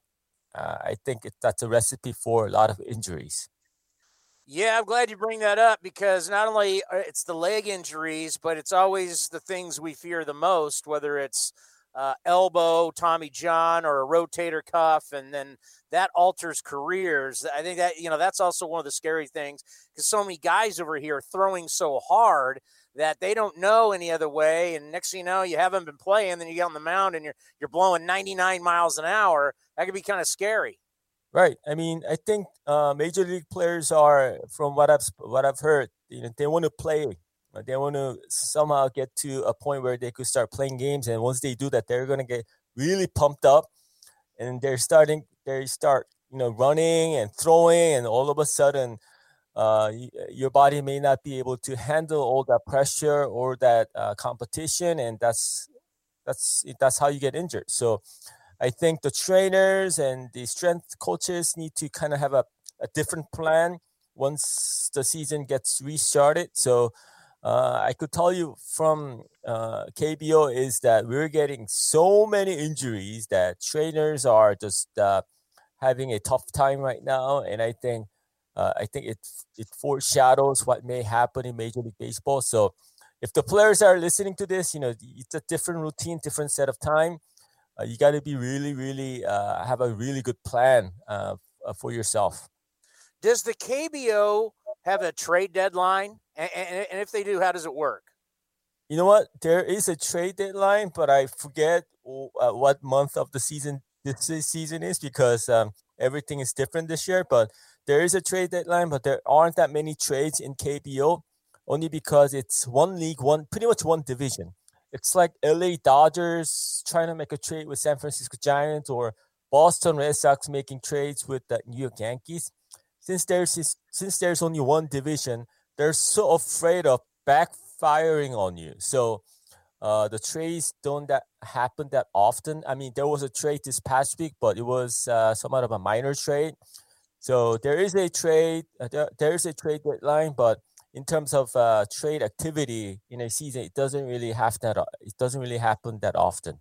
So you can have 3 guys on your roster who are not from South Korea. So that's right. So we're just not saying American. If one guy could be Japanese, one guy could be Australian. So if you have a foreign-born player, right, how can you trade him? You could trade him, but that hasn't happened in years. I can't even remember the last time when a foreign guy was traded. But usually when it comes to foreign players, it's hit or miss. They perform, or if they don't, they get released, which happened this past week. Taylor Motter was released by Kium Heroes. But this year, it's going to be tough to make any changes when it comes to foreign players because, as you know, AAA has been shut down. We don't even know when minor leagues are going to restart it again. Usually, KBO teams have a list of guys that are playing AAA that they could just pluck right away. And if a player on a current roster is struggling, they would easily find a replacement either in Sacramento or Fresno or one of these AAA teams. But now that AAA season's been shut down, if you want to make a trade, if you want to make a change, what are you supposed to do? You're going to have to contact a player that's sitting at home. So it puts them in a really, really tough position this year. You lived in the United States. You lived in New York. You know this country. You know also everything. Also in Sacramento. Yes, the capital of the great California. Right. It's really bad here with the protests, riots, everything that's going on with the pandemic. What's the coverage of the United States right now in South Korea? We're seeing the news. All of us are aware of. We obviously don't know how crazy things are because we're not there, but we're seeing the news. It's making the headlines. I have families back home, so they tell me all the things. So it's a little bit hard to believe. It's where I grew up. It's where my family is at right now. And seeing these pictures and videos, it's not. Just the other day, I saw some pictures from New York that my friend had sent me, like burnt NYPD trucks and all these graffitis in Washington Square Park, which is a treasure of New York City. And I see these things and I just cannot believe. Just a couple of weeks ago, I was seeing empty streets. Now I'm seeing city being completely being looted and being destroyed. So it's very sad personally because that's where I grew up. That's where New York is will always be my home. So all of us here are concerned and following the news, and it's definitely making the headlines in Korea. Well, as we're doing this interview, we're finding out that the Players Association for Major League Baseball's Players Association has sent a proposal back to the owners. Hopefully, at some point, we'll get this thing going, and your beloved Mets will get back on the field, the Polar Bear and the Mets. But, hey, we always appreciate your time. You have such great insight on what's going on over there with the KBO, and let's check in a couple weeks. Thank you for having me, and you guys stay safe, and maybe next time I speak to you guys, I hope there's some Major League Baseball things to talk about. No doubt. You take care of yourself. Be well. Take care. He is good. He's been a very good find for this program. He knows the KBO better than pretty much anyone we know. I mean, we've talked to him, Matt Williams, and Dan Straley, and also Eduardo Perez, who's a celebrity over there. As you heard in there, him and Carl Ravitch have their own theme songs from the KBO, and it's been exciting. But you mentioned at the very end of the interview there about how the players proposed a new proposal to the league. Well, the league's already gotten back, according to Jeff Passan of ESPN. Major League Baseball intends to propose a shorter season in which they would pay players a full prorated share of their salaries, sources told ESPN. The league believes a late March agreement allows it to set the schedule and that this would fulfill players' pro rata desire. Now, he also tweeted the potential Major League Baseball potentially envisions the season to run somewhere around 50 regular season games, sources told ESPN. That exact number is being considered, but would aim to start in July. It will be less than half the players' proposed season length. This is the negotiation. You want 114, we're going to say 60. And what ends up happening? We meet in the middle, 80 to 82 games. Watch. I see that happening. That's all it is. It's a back and forth negotiation. They know they got to play. The players know they got to play. The owners know they got to play. It's just working out the details. It's a negotiation. And they'll end up at around 80 to 82 games you watch. So it's ping pong. You served. They hit it back. Now you've hit it back. Look how fast this is going, by the way. Normally these things, because this is a time crunch. Time is not on their side. Sometimes we're just going to sit back and we're going to mull this one over, Cody. Give us a week. They don't have that kind of time. And they all know it. That's kind of the leverage. Who's got the leverage? I mean, look. The Players Union sent something last night. Major League Baseball is already responding before the end of business the next day. That tells you everything you need to know. Everybody wants to get this done. It's just, how do we get it done? How do we make this happen? What's the compensation? What are you willing to play for? How long? I mean, I don't like that deal, to be honest with you. I like the players' idea. I mean, I like 114 games. I mean, I want as many games as possible. I'll take anything, I'll take anything. It's just, we got to work this thing out. Got to make it happen for so many different people. It's beyond. It's beyond the players. It's beyond the owners. It's all of us who work in baseball. So our fate is in their hands. And I know that's pretty heavy, but it's real. Okay, Glenn Kuiper is going to join us in a moment. After that, we've been teasing you, but we are going to do a deep dive into the people who run this organization. Not their current jobs, but what they did as players. Bob Melvin, Ray Fosse, Billy Beane, Scott Emerson. Cody did I'm getting texts like, "Oh my God, I can't stop researching this." There was another thing. I think I can't remember if I told you about it before, but there's another thing a Baseball Reference does. It's called the Oracle, where you type in two players' names. So I could type in Mike Trout and Honus Wagner, and you type in their names, and it does a linkage from players that Mike Trout played with, and it goes all the way back how they connect to Honus Wagner. So say Mike Trout played with. Wait, what do I do? I put in Mike Trout. Yeah, so you got to go to Baseball Reference. I think it's called the Oracle or Oracle of Baseball, and you type in. So I'll do it right now. I type in Mike Trout. Okay, I'm going to do Mike Trout, and just do. I'm like going way back. So do Honus Wagner.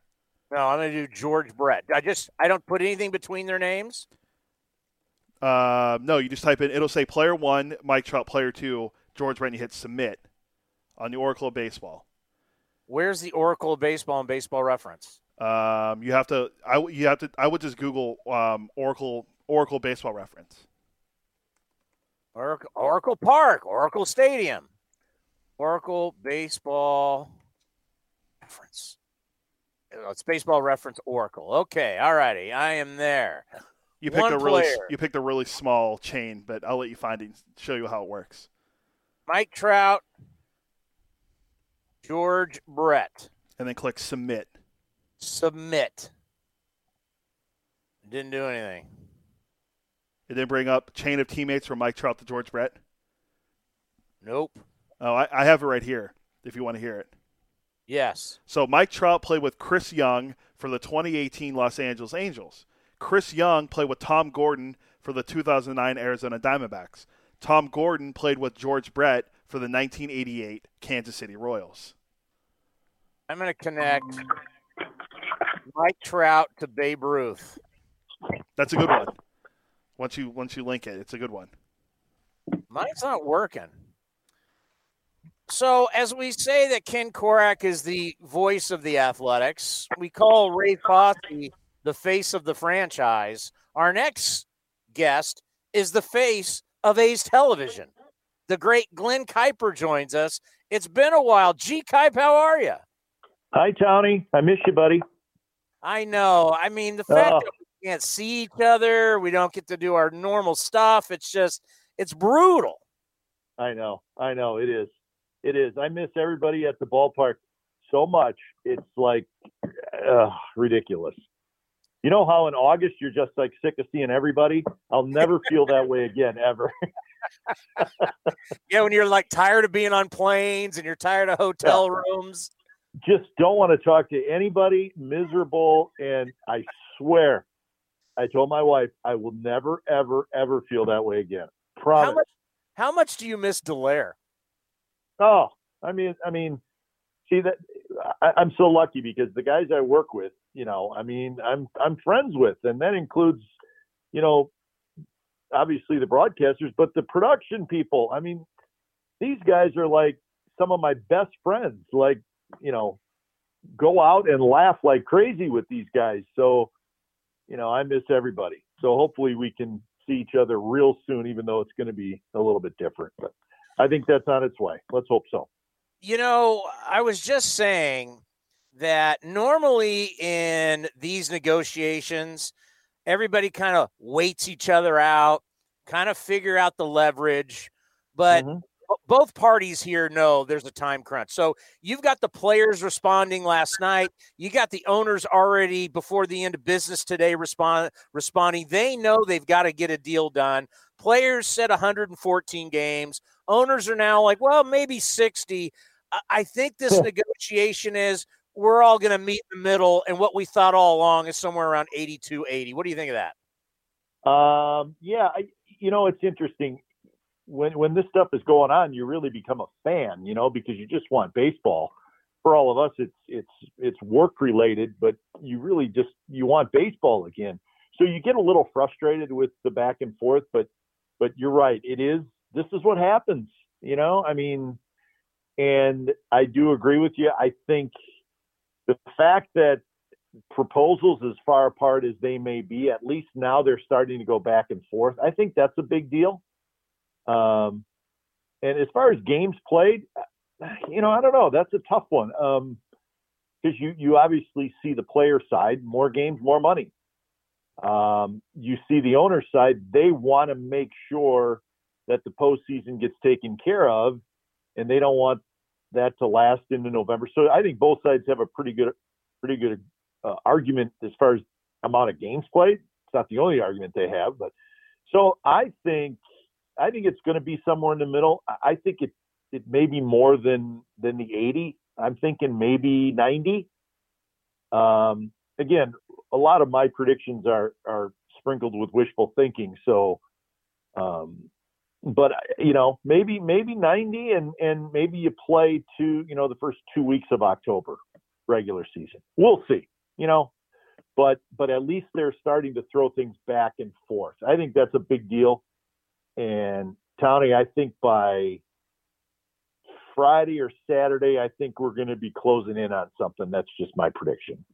Yeah, Nick Swisher said on our program on Friday, and, he's such a positive guy, but he was like, if you've got NASCAR going, you got the PGA Tour starting up on the 11th, the NBA is talking about starting up. If they're all going and baseball isn't, boy, that'll be a bad luck. Yeah, it would be horrible. I just as hard as it is to listen now what's going on back and forth, I just do not see any way that they don't play. I just don't. Everybody knows what's at stake. And, it's a stare down right now. That stare down is going to loosen up in the next couple days. And I think we'll see progress, maybe starting Wednesday, hopefully. And I do. I'm pretty confident something's going to get done. And, I think just from we need some feel good stuff right now. We all know that. And I think trying to start on July 2nd or July 3rd around the 4th of July, I think that's kind of a big deal. It's not the end all, but I think it would be kind of cool if we could get that going by then and make, baseball has a chance to be important here. And I really do think they should take advantage of it. One thing that we talked a lot about at spring training and may be irrelevant now, and if I'm going to play glass half full and something that could benefit the A's, is the fact that they're young pitchers. We're not going to sit here and go, oh, my God, I'm worried about Luzardo. I'm worried about Puck's innings. I'm worried about how many starts. In a shortened season, right, we can just tell these young bulls, let it go. Yeah, I do. And I know you and I talked about that, when this all kind of started. I think a shortened season, I think it would help the A's. I really do. A couple things. They have always started slow. We know that. We scratch our heads about that. I think now they realize that can't do it this year. Can't start slow. And they know that. And I think the young pitching thing is important. And I think it would be an advantage where you wouldn't have to worry about innings. And I think too, the A's have a guy by the name of Chris Bassett, who's really their sixth starter. Well, he led the team in strikeouts last year. And I think at least the first month, when there's not going to be a lot of innings gotten from your starting pitcher, if you have another starter, I think that's a big deal. So they have six real good starters. How many people can say that? How many teams can say that? So if you want to kind of look at this shortened season from an A's perspective, I think it has a chance to line up pretty good for them, for a couple of different reasons. But the main one is what you're talking about, these starters. And I know these guys are chomping at the bit, these A's players, because the confidence they have going into this season, like they're done with the wild card. They don't want to do the wild card again. And they're all a year older. They should be a year better. They're brimming with confidence. And that was the one thing I took away from spring training is these guys are really looking to win this year. Yeah, well, no question. And I think it's a very important year, Townie, for the A's because they really didn't lose anybody from last year. So you got a 97-win team. You didn't really lose anybody. And you're adding two really good young left-handed starters.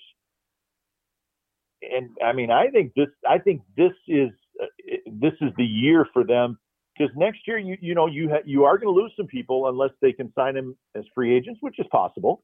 But Marcus and Liam Hendricks and Fiers, these guys are free agents. You hope they stay, but you don't know when you start looking to 2021. So that's what makes this season still. It's an important year for the A's because I think they do have a very legitimate chance to win it. I think there's no doubt. And really, the thing that I don't really care for with a shortened season is I got a feeling this is going to put more teams in play because when you play 162 games, you get exposed. Your warts get shown. And it's the best teams make the postseason. But my God, let's just say the players said, okay, you want to play 60 games? We get the full pro rates. Let's do it. A 60-game season, everybody's in play for that. Yeah. And not only that, Townie, but you're going to see, 2 extra wild card teams in each league. So you're going to have more teams in it, which I'm okay with that, but it does change the dynamics for what you're saying in a shortened season. So not only do you have a shortened season, but you have 2 extra playoff teams from each league. So yeah, everybody's in play. You could be an average team But if you play a little bit better than maybe people thought, you're going to be in the hunt for a postseason berth. And this year, with the way it could set up, these wild card games, they're going to be 3-game series probably.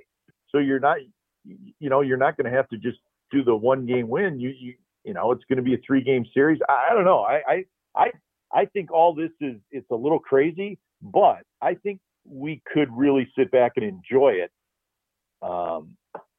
If it is shortened season, every game means twice as much, right? That's the way I'm looking at it. Yeah. How about, Bob Melvin managing every game? Yeah. Like it's, every game, we have to win every game. Absolutely. I mean, that to me is kind of exciting, because you just don't have the luxury, I don't think, of having a bad month. Even good teams usually over the course of a season, they may have a bad month. Maybe they just don't play well. I just don't know that you can't afford to have a real bad month if the season's only going to be 3.5 months long. So there's a little more pressure on teams, I think, once we all get started. And really, Tony, I think there's pressure on teams that are expected to be really good. Because you don't have quite as much room for error this year. So I kind of like it. I think that's kind of exciting. I don't want it every year, but let's make the best of this. And I think when it's all said and done, this could be a really exciting season, even though it's going to be very, very different. No doubt. And the sport may be played a little bit differently. We may have some changes. I mean, you hear the rumors, like one of them was, hey, they don't want the catcher, the batter, and the umpire to be so close. Maybe this is when we experiment with the electric strike zone. Yeah, I hope that doesn't happen.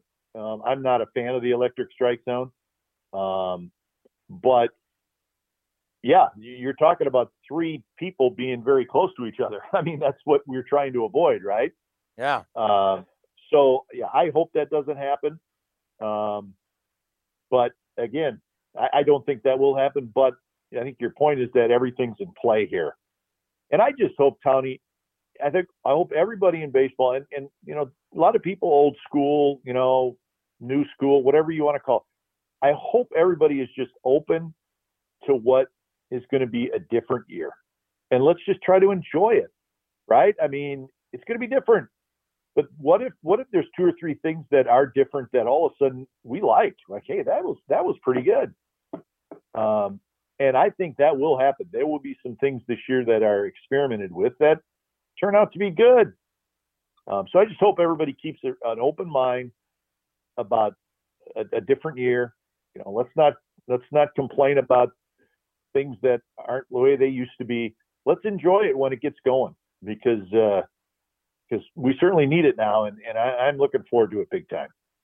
What storyline with the A's are you, whether think back to spring training or where we are now, that you're most interested to watch? Good question. I don't worry about the lineup.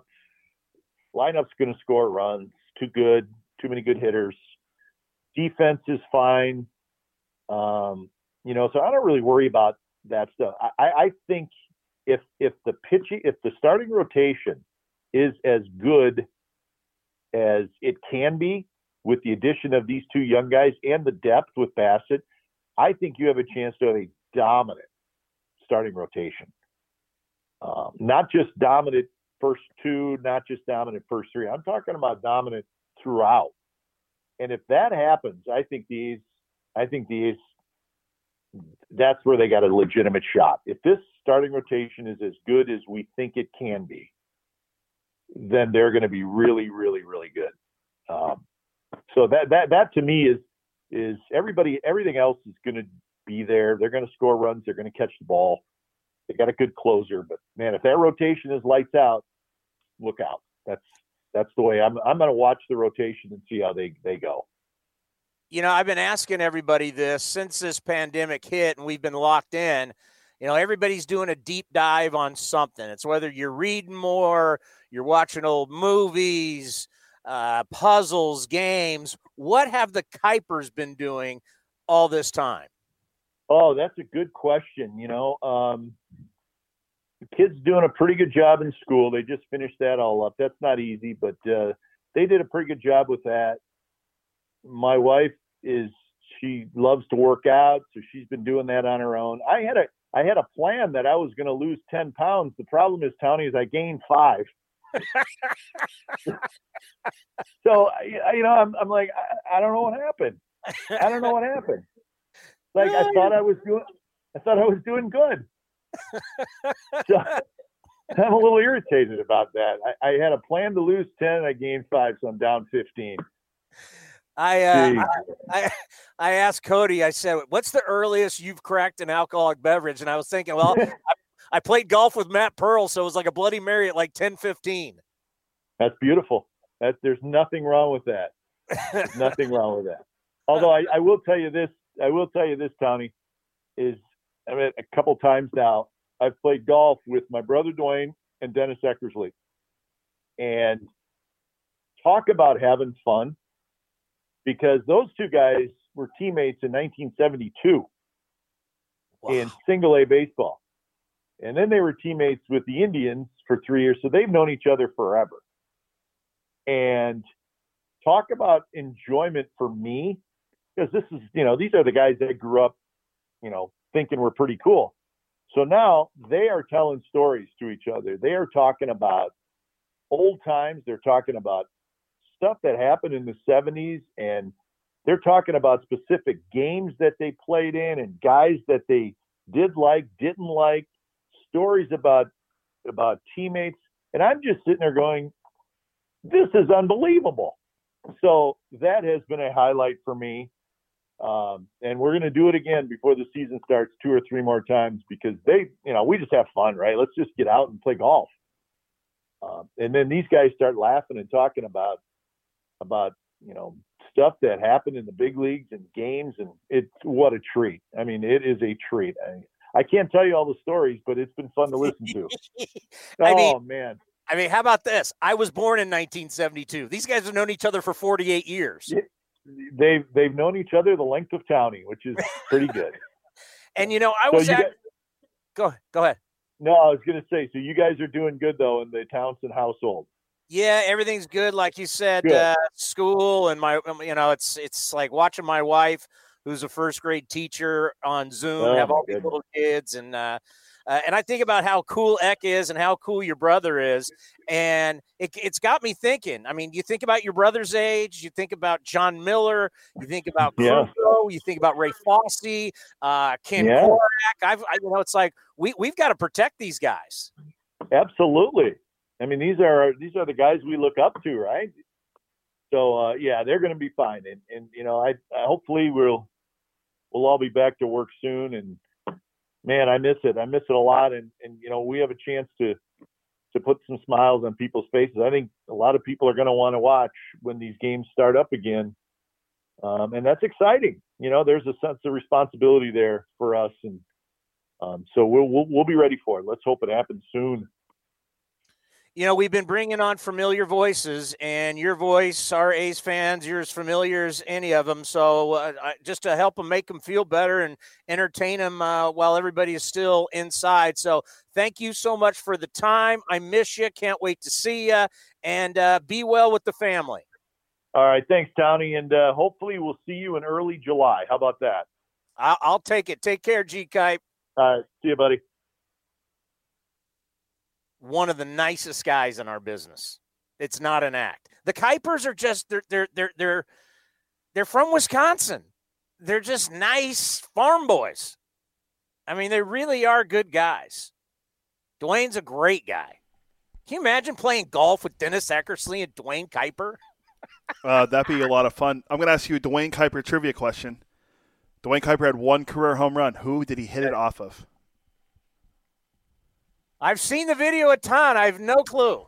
I know who it is. I'm looking it up just to make sure I was right. It's the great Steve Stone. Steve Stone? Yeah. As an Oriole? Let's see. It just says I'm looking at his numbers. I'm doing like I did with Bob Melvin and everyone else, looking at how he did against just players and stuff. We can start with Dwayne Kuiper because I have it open right here, and we were talking about him.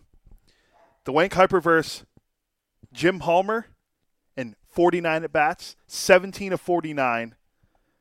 He owned Jim Palmer? 347 batting average. For the great Dwayne Kuiper, the voice of the Giants, 347 versus Jim Palmer. Now, against Nolan Ryan, 14 for 54 with 5 RBIs. That's 259 career average against Nolan Ryan. You'll take that all day. It's pretty impressive. So what happened is they came up with this list of players, unknown guys who did well against Hall of Famers. And the one that they had against Randy Johnson, I'm like, this is lame. And I sent it to Bob Melvin. I'm like, this should be you. And Melvin's like, I can't believe that. Melvin off Randy Johnson was 14 for 31. That's a 462 batting average. But then Bob texted me back, look at what I did against Fernando Valenzuela. Bob had 3 home runs off Fernando. Bob struggled against Nolan Ryan. He only hit 211. He was 0 for 11 against Greg Maddux, 2 for 4 against Phil Niekro, Hall of Famer, 1 for 5 against Lee Smith, dominated the fat guy David Wells, hit 400 off David Wells. He hit 375 with 4 RBIs off our buddy Kurt Young. And then we will have to bring this up, friend of the program, Mark Gubicza. Bob Melvin hit 364 off Gooby. Yeah, that blew my, like, it didn't blow my mind, but I looked and I was like, hey, let's just see. And I'm like, hey, Mark Gubicza. Wow, Bob Melvin owned Gooby. And I was looking more at Dwayne Kuiper quickly. He owned Eck. I hope he talks trash on the golf course to him. In 39 career bats versus Eck, he's 16 for 39. He hit 410 with 2 RBIs, and he walked 5 times. He struck out once. Wow. How about my man, the face of the franchise, Ray Fosse? I can't wait to talk to him on Wednesday. Ray Fosse against Nolan Ryan hit 333. Against Jim Cott, he hit 395. Well, he actually hit 2 bombs off Catfish Hunter. I can't wait to bring that up. I say he fared pretty well against Jim Palmer, the Hall of Famer. 14 for 51 for a 275 average. Hit 273 against Fergie. And his old battery mate, Gaylord Perry, he hit 250. But the number one thing, Ray Fosse hit 333 against Nolan Ryan. That is awesome. Remember, Fosse has a story about Nolan Ryan hitting him? Yeah. And how bad it hurt? Mark Kotsay hit 333 off Greg Maddux. Hit 296 off Tom Glavine. He never struck out against Glavine. That's a lefty-on-lefty matchup. He hit 289 with 6 RBIs off Curt Schilling, who we think is going into the Hall of Fame. And how about this? He had a home run and 3 RBIs against Randy Johnson, 4 for 15. Billy Beane, what did he do against Hall of Famers? Struggled against Steve Carlton, 0 for 2 with a strikeout. 0 for 3 against the great Tom Seaver. But against Don Sutton, he was 133. He was 1 for 3 for a 333 batting average. 333 for Billy Beane against Don Sutton. And then the greatest one of them all. Michael Jordan allegedly retires from basketball, from fatigue. And now he wants to it's not about gambling and the associations that he was in. He tries baseball and he goes to Double-A. Michael Jordan's first ever base hit was off Scott Emerson, our own pitching coach for the Oakland Athletics. You need to get Emo on the program. Working on it. I'm trying to get him for Wednesday to talk about this. I found a quote in the Boston Globe. You got to get him before happy hour. That's the thing. Yeah. He's back east, so you got to get him before 3 o'clock. I found this quote in the Boston Globe from 1994, and it just starts with saying, this is how the article, like halfway through it says, was the player on display yesterday a Double-A ball player? Jordan went 1 for 4 with a walk. He dropped a fly ball by nonchalanting a little flare into short right field. He saw a bullet go over his head for a double. He caught a routine fly. But here's a quote from Scott Emerson. "If he's willing to ride the buses, I think he can become a player," said Frederick left-hander Scott Emerson, who gave up an RBI single through the first base hole in the first inning. I don't think he was very confident up there. Emerson said he used to kid with his friends for the last 2 months. "If Michael Jordan comes up against me, I'll drill him in the ribs," he promised. When the big moment came up, well, are you crazy? So, interesting to get Emo's thoughts on facing. He posted on his LinkedIn page, he goes, "Here's my history with the GOAT." And I looked up this. You can't look at the schedule and all that stuff, but Jordan went 1 for 4 in the game in single A before he moved up to Birmingham, and that one hit was off Scott Emerson in an exhibition game. So Emo has place in history with Michael Jordan. So I've taped it. I haven't watched the full thing. So my really good friend, she watched The Last Dance, and she was like, Jordan was actually pretty good. And I'm like, what? And she argued with me, and I'm like, Jordan hit 202 with an OPS of 556. Folks, if your name wasn't Michael Jordan and you hit 202 with an OPS of 556, you're getting released. It means you have no power and you don't get on base. And you're not hitting your weight. So I don't know what they tried to portray him as in The Last Dance. Could he have been a big leaguer? Come on, man. It's hitting 202. I know he worked hard, but anybody else that has these kind of stats, they don't get moved up. And can you imagine if Sandy Alderson actually would have convinced him to come to Oakland? You hit 202 in AAA, what do you think he's going to hit at the big league level? Now, I'm not getting on MJ. I mean, guy hadn't played since he was 17. What do you expect? But those are bad numbers, man.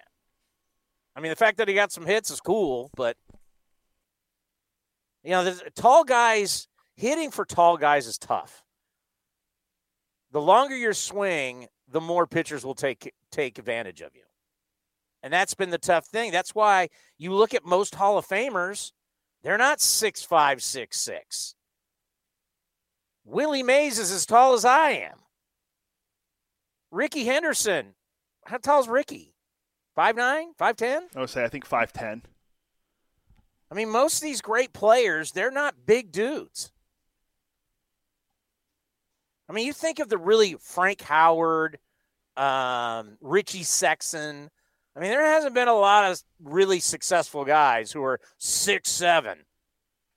Dave Kingman, because most guys get exposed. Because tall guys have long swings. And that's not – you want short and quick. I mean, you talk to a guy that is, you know, a decent size with short and quick to the baseball, that'd be one Barry Lamar Bonds. I would say a guy that more recently pops in.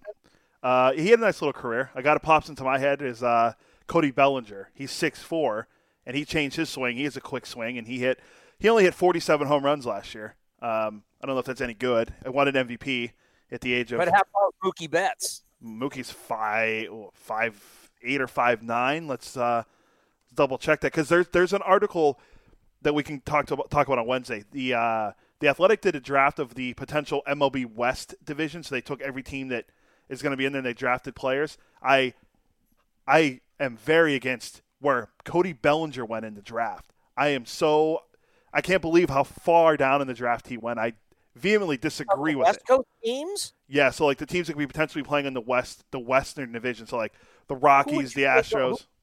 Who would you take over Cody Bellinger? Well, I literally just closed it. But number 1 was Mike Trout.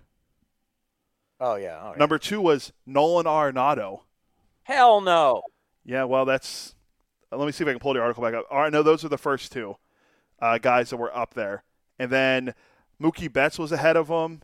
Here, I'm pulling it up right now so I can – I go Bellinger, too. I was going to say I'd go Bellinger, too. Trout 1, Arenado 2, Mookie 3, Alex Bregman 4. Oh, get out of here. Anthony Rendon 5th. Get out of here. Cody Bellinger 6th. Oh, my God. Then Chapman. You got a player. I don't think people totally understand. You've got a player that can play center field, can play right field, can play first base in a game that is all about versatility. And he hits bombs. 47 last year. Let's not forget. I mean, he's the MVP at what, 25 years old? 24. 24. Let's not shortchange him here.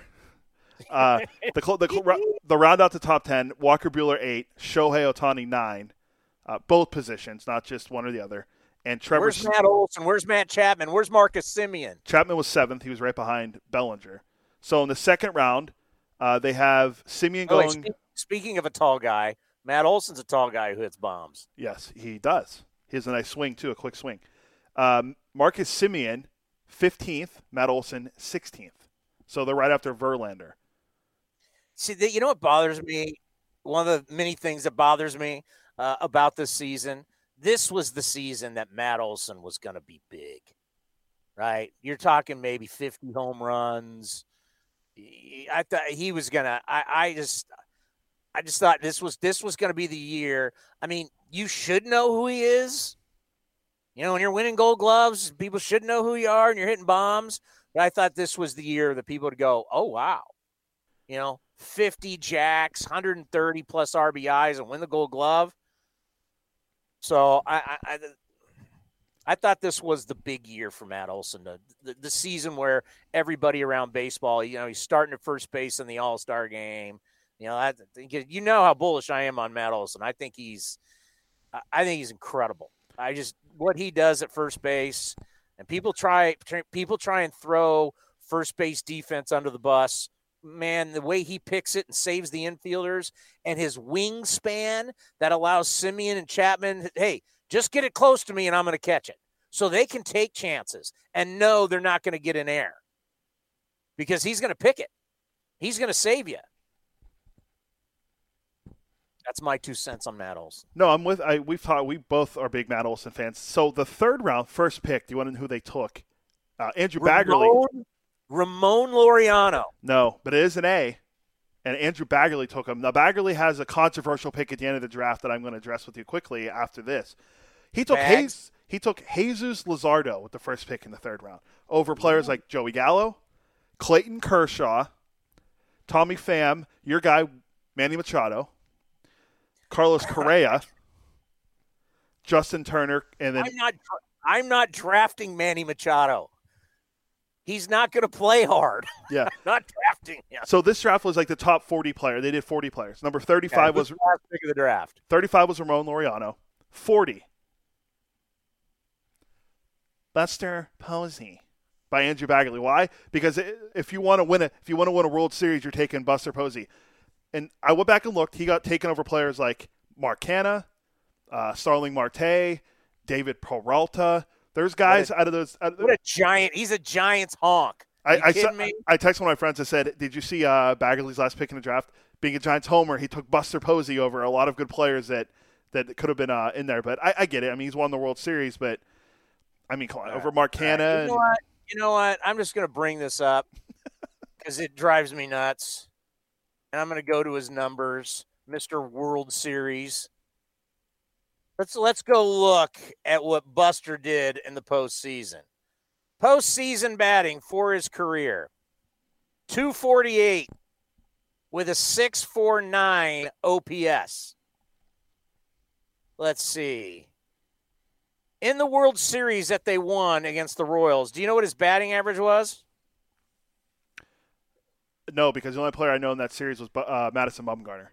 154. He hit a .154.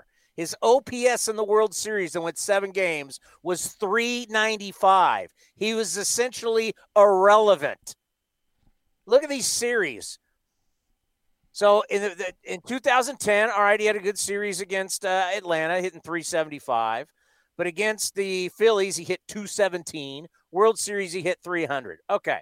Next playoffs, 2012, he hit 211 against Cincinnati. He hit a .154 against St. Louis, and he hit 267 against Detroit. I mean, come on.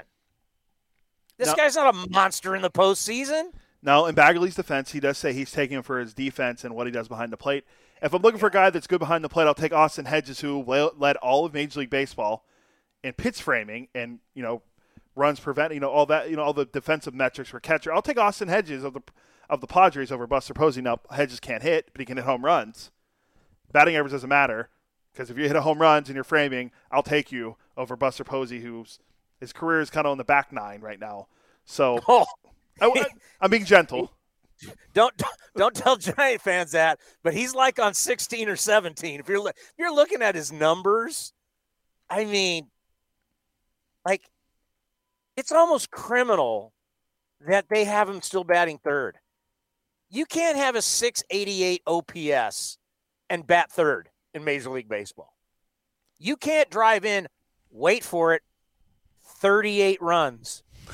He only had 38 RBIs. Well, I mean, and you're hitting him third?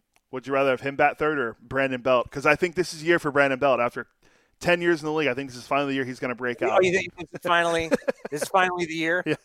I would take Baby Yaz over both of them. Baby Yaz was a nice player for them last year. Now, I'm not saying he's going to hit 30 home runs this year, but I like the way he played if you're looking from a Giants perspective, something going into the future, because can't take Joey Bart or Elliot Ramos as guys because they haven't debuted yet. But I get Bagley's case with defensively, but, I mean, the pass over guys like Marte and David Peralta, Frankie Montas, Mark Canha, Baby Yaz, I don't get Austin Hedges.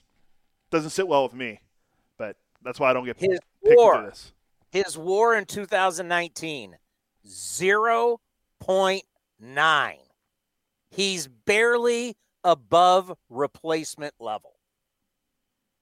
OPS plus, he's 84. You want to be over 100. He's 84. How many bats did he have last year? Because I'm pulling something up quickly before we do Jim Callis. 405. So Stephen Vogt last year had 255 at-bats for the Giants. He had a 1.2 WAR.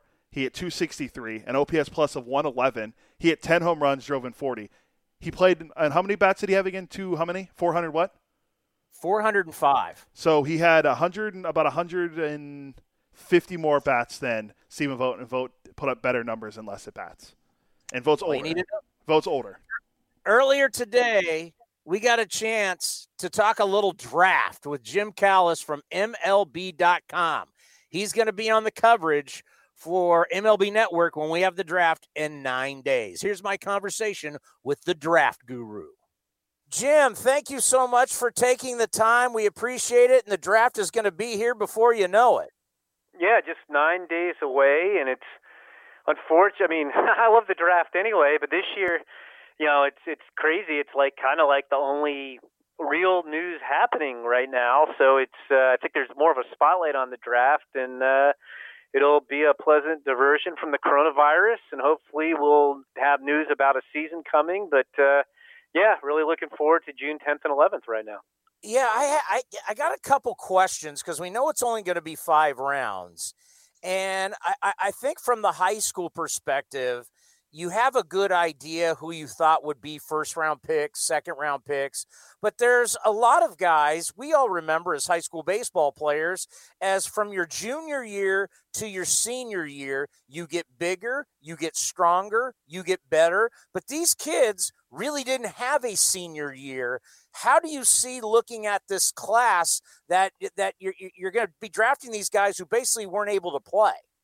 Yeah, I still think a number of the best high school players will get drafted in a 5-round draft and get paid.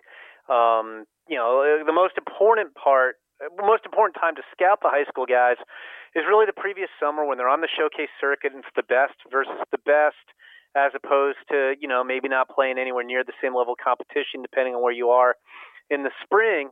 So I still think the best guys will get paid. I mean, the guys who get hurt are your classic, like you're talking about, projectable high school pitcher who maybe was 6'3", 180 last year, and you're hoping to see if he gets stronger and throws harder. And a lot of those guys just didn't get the chance to really even take the mound for a game. And then the other guys are the guys who, not necessarily just projectable pitchers, just guys get better. Last year there was an outfielder from Texas who wasn't really on radars at all coming in the year named Hudson Head. He wound up getting $3 million in the 3rd round. Like that's just not going to happen this year, where a guy, pops up in April or May, because there was no April or May, unfortunately. I mean, I think back, this was 10 years ago, but Noah Syndergaard, really made his run into the supplemental 1st round in the Texas state playoffs in late April and early May. And again, I mean, that stuff just isn't happening. So, obviously extremely, extremely unusual times that nobody anticipated.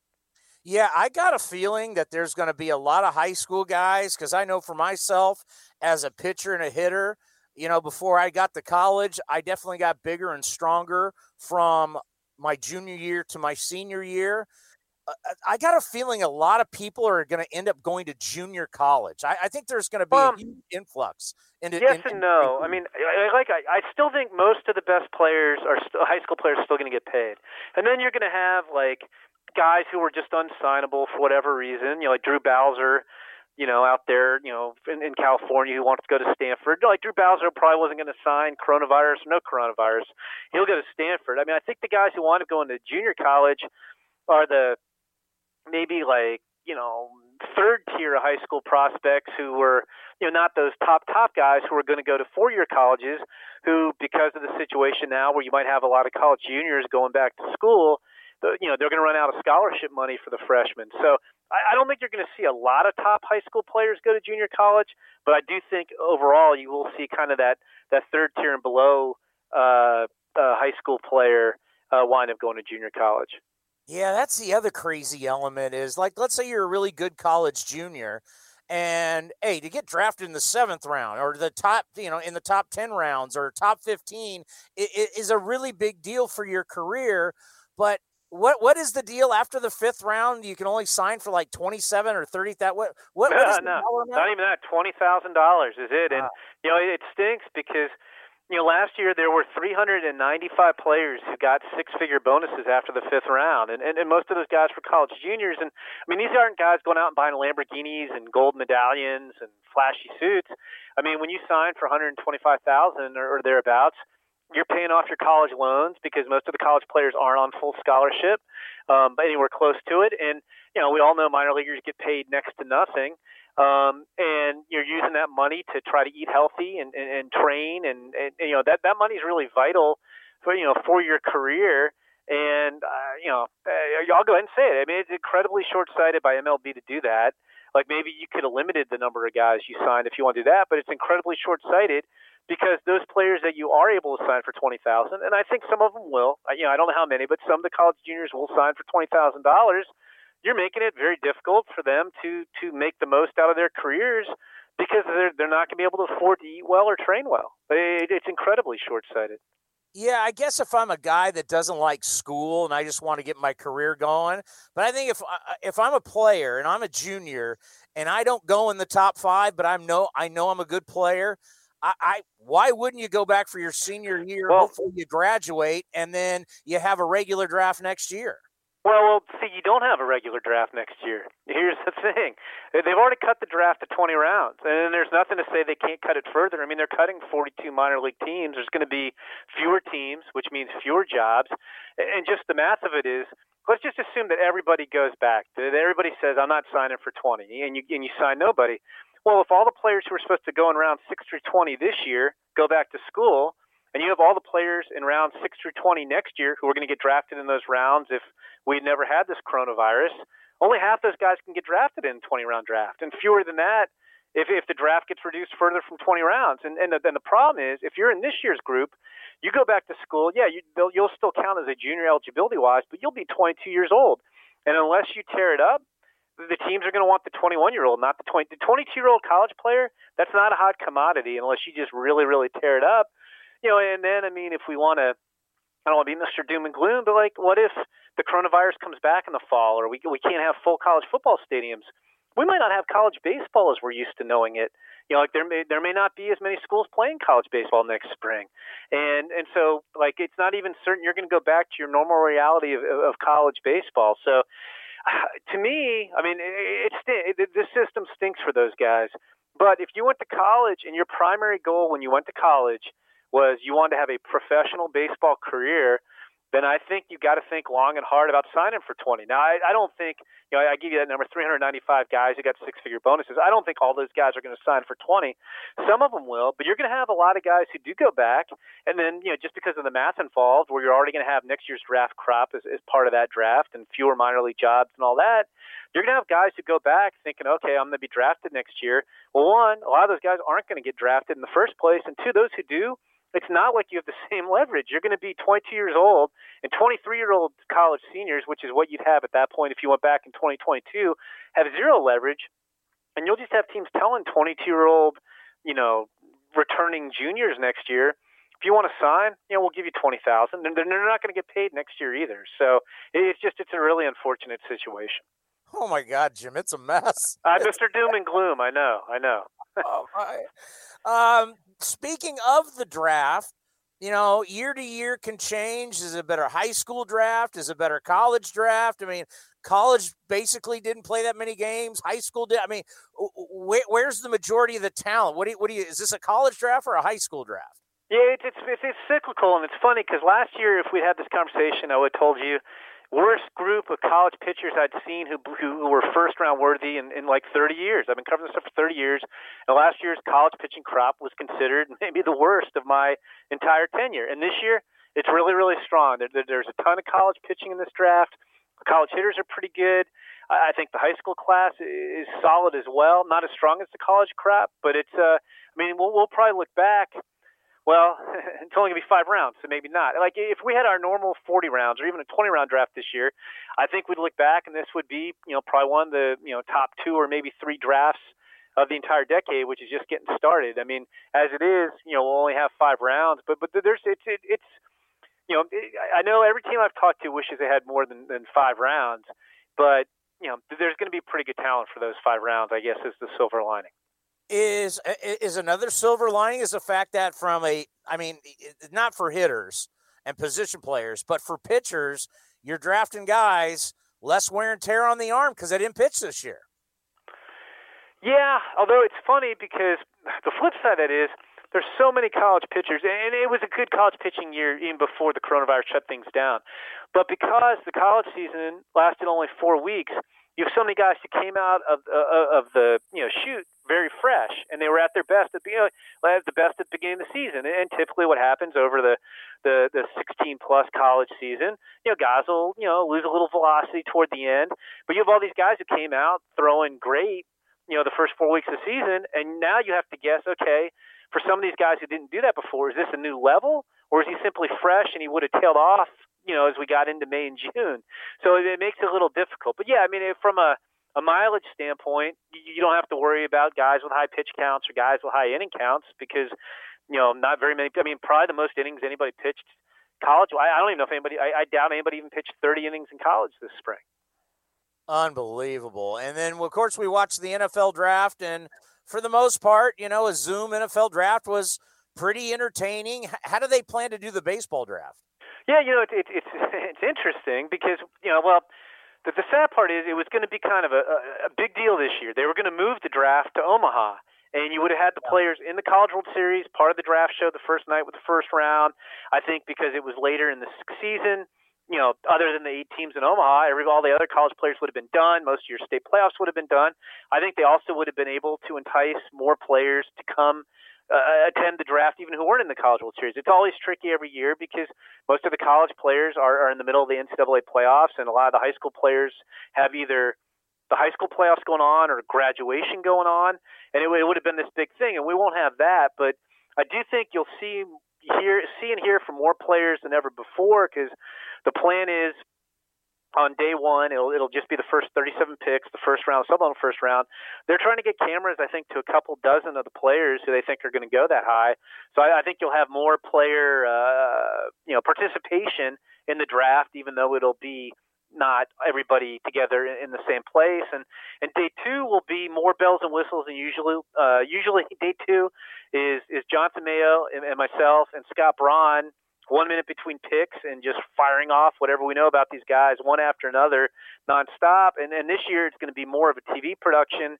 We're going to have some of the guys, Greg Amsinger, Harold Reynolds, who are part of the day 1 coverage, Dan O'Dowd, and it's going to be 2 minutes between picks. So day 2 will look more like day 1 than 3 guys just, spewing a bunch of facts as quick as we can before the next pick comes out. So I think it'll be better than the typical broadcast, but unfortunately not quite as cool as it would have been had we been in Omaha. Well, you know, my audience, diehard baseball fans, we'll be watching no matter what you guys do on MLB Network. But, you know, it's so funny how the world has changed. We had Rick Monday on, and Rick Monday's talking about before a game, he was out in right field stretching, and the writers come running out going, Rick, you're the first pick ever of the draft. So he found out as he was stretching down the right field line there at the College World Series. Which they won. And the A's not only got Rick Monday, but they got Sal Bando off that same championship team with the Sun Devils, Arizona State, and they also got Gene Tennis. So it was quite the draft for the A's in year one. Did you do that article about best drafts for every single team?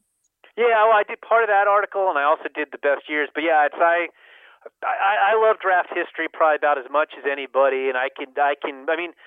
Again, not that the coronavirus is what any of us wanted, but we've done a few more draft history stories than usual, and at least that part of this has been enjoyable for me. Yeah, I remember when I played down at Arizona State, back when they had their old stadium. Now they play at Phoenix Muni, which was the A's complex. Right. And I remember you walk up there and you're like, oh my, all the big league guys, you got Barry Bonds, Sal Bando, Mike Devereaux. It's amazing the amount of big leaguers that have come out of Arizona State. Yeah, I mean, if you look, obviously Southern Cal has won more national championships than anybody. You know, things have broken a little differently because Arizona State lost in a number of championship games. I mean, there's an alternate universe in which Arizona State would be regarded as the most successful college baseball program ever. And as it is, I think they're right there when you factor championships and pro talent. You know, they're probably right there behind USC, maybe Arizona State and Texas. But yeah, no, with first Bobby Winkles and then Jim Brock, it was virtually every year that was a team that had a chance to win the national title. Yeah, we'll end on this, and you'll like this because I used to do TV for the Raiders, and I did the Jack Del Rio show. Yep. And talking to Jack about, man, you played with Mark McGwire. You were catching Randy Johnson, and he was like, Randy Johnson, nobody knew where the ball was going. He didn't know. I didn't know. The hitter didn't know. It like, can you imagine how scary it would be to step up to the plate, Randy Johnson at USC? Oh yeah, definitely. It took him a while, even in the big leagues, to kind of get polished up. But yeah, I want to say Randy's ERA at USC was over 5, and I also believe the backup catcher behind Jack Del Rio was Damon Oppenheimer, who's now the scouting director for the Yankees. But that was right toward the end of Rod Dedeaux's reign as probably the greatest college coach ever.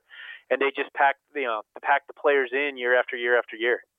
Well, you got me excited about the draft. You know we're going to be watching you guys. Have a lot of fun with it. I know it's going to be unique, but this A's fan base will be watching, and we always appreciate when you come on the program. Oh, hey, no problem. I hope everybody enjoys the draft, and hopefully we'll get back and have some games hopefully pretty soon. The future of the A's and 29 other teams in 9 days. Can you get the right guy? Can you help your future? Can you draft another Matt Chapman, another Matt Olson? Can you get another power arm? This is the lifeblood of an organization. How well do you draft? We talk about it all the time. We're ranking farm systems, and the teams that have bad farm systems, that leads to bad major league teams. Scott Miller from Bleacher Report is going to join us coming up here at the bottom of the hour. I was looking back at this. It's a buying or selling question for later, but I was looking back at some of the worst number one overall picks in the draft, and I think I know who I know the worst number one overall pick is going to be, and we'll get to that in 30 minutes or so, maybe less. But all right, it's a recency guy. Recency bias. Okay, coming up next. Our buddy Scott Miller down in San Diego does Sirius XM and also national baseball columnist for Bleacher Report. Next, right here on A's Cast Live. Hi, this is Sean Manaea. Sean Manaea has no-hit the Red Sox. And you're listening to A's Cast, your 24/7 destination for A's baseball. Are we calling him or is he calling us? Scott's going to call into us today. Ah, nice. I've been giving everyone the chance to either call in or do the video option, and everyone has literally been choosing to do the the call-in option, which is fine. I get it. But Jim Callis actually wanted to do video, but I was like, we'll just do it over the phone. That's fine. He's like, good. I don't have to worry about shaving then. I haven't shaved in so long. Yeah, no, I haven't shaved since February, like the end of February. I'm enjoying my locks. I've been slicking my hair back now because it's starting to get long again. I think I'm just gonna let it go for a little while until we can start getting haircuts. But we do have good news in Santa Clara County. I don't know if you saw this or not, but according to Santa Clara County, breaking. This is from NBC Bay Area. Starting Friday, Santa Clara County will reopen in-store retail or outdoor dining, all manufacturing, small service businesses, child care, and summer programs, as well as religious, cultural, and civil activities. So starting Friday, we're going to see some stuff opening down in the South Bay where we're at. So that's good news in getting everything restarted here. Well, yeah, that is good news. We need some good news because there's not a whole lot of good news out there. And that's why what we are trying to do is to basically give you some relief. And Scott is with us from San Diego. Scott, it's always great to have you here on A's Cast Live. Chris, nice to be with you. I know who I'm with. Yeah. Well, I hope everything's okay down south. It is. These are just unbelievable times. I will say that. I'm home. I'm watching right now. CNN's on, and as if we don't have enough to worry about with the pandemic, we've got military in the White House, not storming, but being trucked in, and horses on the street near the White House, and all kinds of that stuff. So I tell you, it's just when you think things can't get any worse, it does in this country.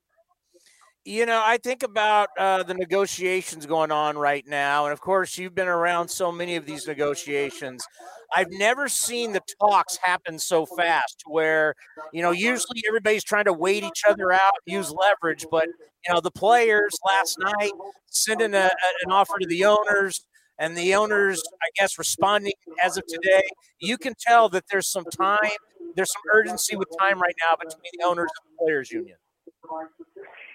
Yeah, there is. I mean, really, they're going to have to figure something out in the next week to 2 weeks, maybe week to 10 days, if they're going to, if we're going to have some semblance of a season. And I think we will. It doesn't look good right now, just from the standpoint of, the rhetoric and what we know so far. But I think when push comes to shove, there's going to end up being an agreement. I really think, because, economically, I think the players and owners both are going to understand that, even a little bit of money, is better than nothing this year.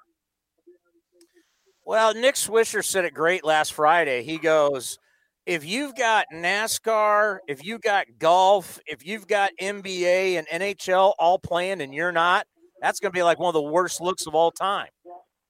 Well, it is. And so there are two different points to make here. One is that's right. I mean, baseball has a chance to be the first sport to come back in July ahead of everybody else, do what baseball's done for more than 100 years, help bring help the country in a time of crisis, give the citizens a chance for something that's a nice diversion. Bud Selig used to talk about the social responsibility that comes along with the sport. That's this right now. The second point to be made is if they blow this big chance to do that, if they can't come to an agreement and there is no baseball this year, from the end of the World Series last October, when the Nationals won that memorable Game 7 in D.C., from the end of the World Series to opening day next April, assuming we have that, baseball will have been off the grid for about 17 months. Now, in a time when baseball is fighting for its share of real estate, especially against the NFL, the NBA, everything else, at a time when baseball acknowledges it needs to connect with the younger fans, if you can't come to an agreement this year and you're quiet, you're dark for 17 months, that this younger generation that's already, not baseball rabid the way younger generations were 50, 60, 70 years ago, they're going to go find something else to do. No doubt. And I don't blame them. But if you do come back with some flair and maybe a few changes to make the game more interesting to younger people, you could attract them because, Scott, this is the only sport that you can play every day. And right now we're starving for content. Yeah, that's exactly right. And, you can win fans. You have a captive audience, so to speak, at least in the sports landscape. You would have a captive audience. And you can have fans, the young generation, everybody's watching baseball. There's nothing else to watch. And, you could hook however many new fans you can hook. And not only that, but you can also, you can expand the sport. You can take advantage of it being the only sport in the spotlight. You have the entire sports spotlight to yourself. And it's an opportunity that should not be missed. If there was one thing, you're commissioner for the day, if there's one thing that you could change to help this game attract younger people, what would you do? I'd figure out a way to increase the pace of it. And I know even Commissioner Manfred has tried and failed. I'll tell you, I try to increase the pace. But I'll give you one thing I would do that would help with that. I would wipe instant replay clean off the face of the baseball earth. Well, let me rephrase that. I would eliminate 98% of instant replay. What I would do is there's already an instant replay, the room in New York, right? So at all the ballparks, whenever there's an appeal, the umpires put on the cans over their ears and they go consult with New York, and there's somebody in New York watching. So what I would do is eliminate instant replay from the ballpark and have somebody in New York watching every game. And if there's an egregiously missed call, be in contact with somebody at the ball in Oakland, for example. If there's a horribly missed call in Oakland that's obvious, then have the person in New York buzz a fifth umpire or whatever in Oakland and just overturn it right then and there. Don't delay, for 30 seconds or 2 minutes while we all wait to see what New York has to say. I do think that's one huge area. I mean, because the point of instant replay from the very beginning was to get the calls right? But more than that, get the badly missed calls right. And the problem is, when you get to the point now, how one of the tactics is to hold the tag now an extra few seconds, because when a runner slides into second and then comes up, sometimes his momentum takes him off the bag just by a hair. And now, you hold the tag and then you go to the replay and say, oh, wait a minute, it's like a game of gotcha. That's not the spirit of instant replay.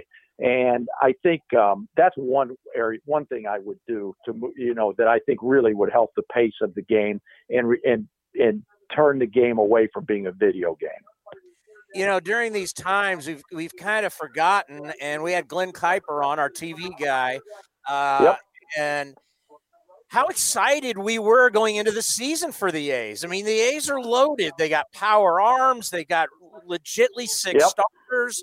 They've got all kinds of firepower on offense. They're a great defensive club. It's like we've forgotten, but this A's team, whether we're playing 114 or 60, whatever, this is one of the best teams in baseball. Oh, no question. You're right. And healthy again too, right? You're getting like JJ Puck back, and last year, Oakland was really hampered at the beginning of the year because, they had, Hint, Puck, and Cotton. Those guys all were hurt, and their rotation was decimated at the very beginning. And now, all this year later, you got all that firepower, you got some really good talent, and you got health. What do you think when the players say 114 games and then the owners come back with 60? Obviously, the middle is around 8. Do you think when it's all said and done, we'll be somewhere around 80 games? I do. I don't see how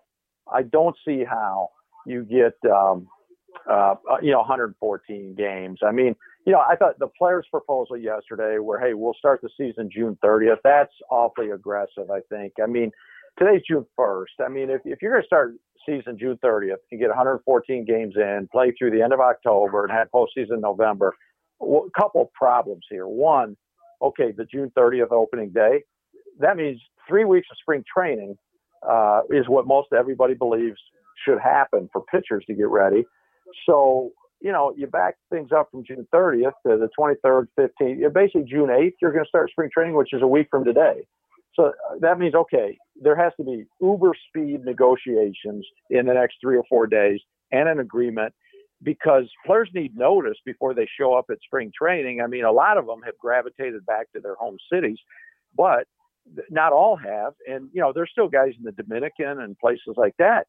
And, so that's the first issue. I don't think June 30th, that proposal, I don't think is going to fly. And the second thing is, the owners do not want to play in the postseason all of November and play to the end of November for a couple of reasons. The main reason is that the television, part of what would salvage a little bit of the season financially for the owners, and then, by the way, allow them to pay the players, part of what that is the TV money. And the TV money is significantly backloaded to the postseason. That's where most of the TV money comes. So the owners are listening to the health experts, and they're very nervous about the second wave of the coronavirus that's predicted to come through this fall or winter. They don't want to play in November. They're worried that's tempting fate too much, and the postseason would get canceled. So that's number one. Number two, far second to that, they know November football is going to be playing, and you're going to end up having a case of, the calendar is going to be too stressed. They're going to have to work everything around all the NFL games, because they know everybody will be watching the NFL games. So I don't think 114 games works for those reasons. Last time we saw you was in San Diego for the winter meetings, and we were all talking about the Houston Astros. We were talking about how the crowds, they're going to go through Anaheim, they're going to go through Oakland, everybody, the vitriol that's going to be. They're not going to have to deal with that now. So this pandemic, it looks like will help the Houston Astros. Oh, no question. Yeah, it will. Because you're right. All of a sudden, they're going to be able to play in some peace and quiet. Now, the one thing about no fans in the stands, in Texas, they're talking about, we think we're going to be able to have some fans, at least if not in the beginning, but pretty soon after a proposed season would start. So it'll be interesting to see how each state handles things. But even if they bring a few fans to games in Texas, well, they're not going to be booing the Astros because, maybe in Arlington they would a little bit, but probably not. And certainly they're not in Houston. So, yeah, Houston's going to get a pass on this one. Fans are going to have to wait. Fans that are angry with the Astros for cheating, I think, are going to have to hold on to that anger and bring it back in 2021. But I don't think this year's Astros are going to feel the wrath. The great thing about what we're doing is we're entertaining people during these really, really tough times with the pandemic and now the protests and the rioting, and we need some positive energy, and that's what we're trying to do, and entertain people with some fresh content. And having you on is always an honor. We truly appreciate it.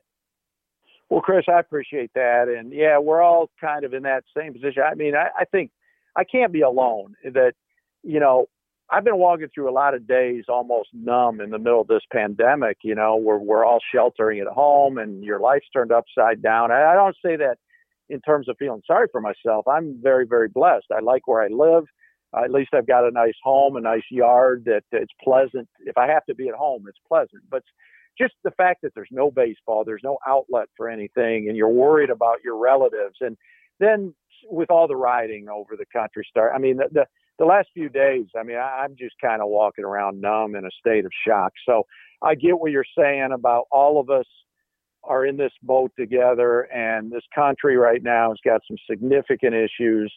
And I think it'd be great if baseball could come back, because Lord knows, people need diversions and games more than ever. I know there's very, very important things out there going on right now.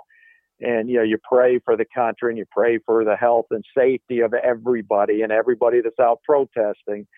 But yeah, even a 2-minute respite to talk baseball, I think is good for everybody. Oh, but before you go, I wanted to promote your article on Esteban Loaiza. Oh. It's fascinating. I mean, the guy had everything. It's a crazy story. Yeah, it is, no question. I've been working on that off and on for about a year, and when I first started it, the thought was to go visit him in prison. And I wanted to hear, it all started around a very basic question, right? Of myself, my own journalistic curiosity. I mean, he started the All-Star game for the American League in 2003.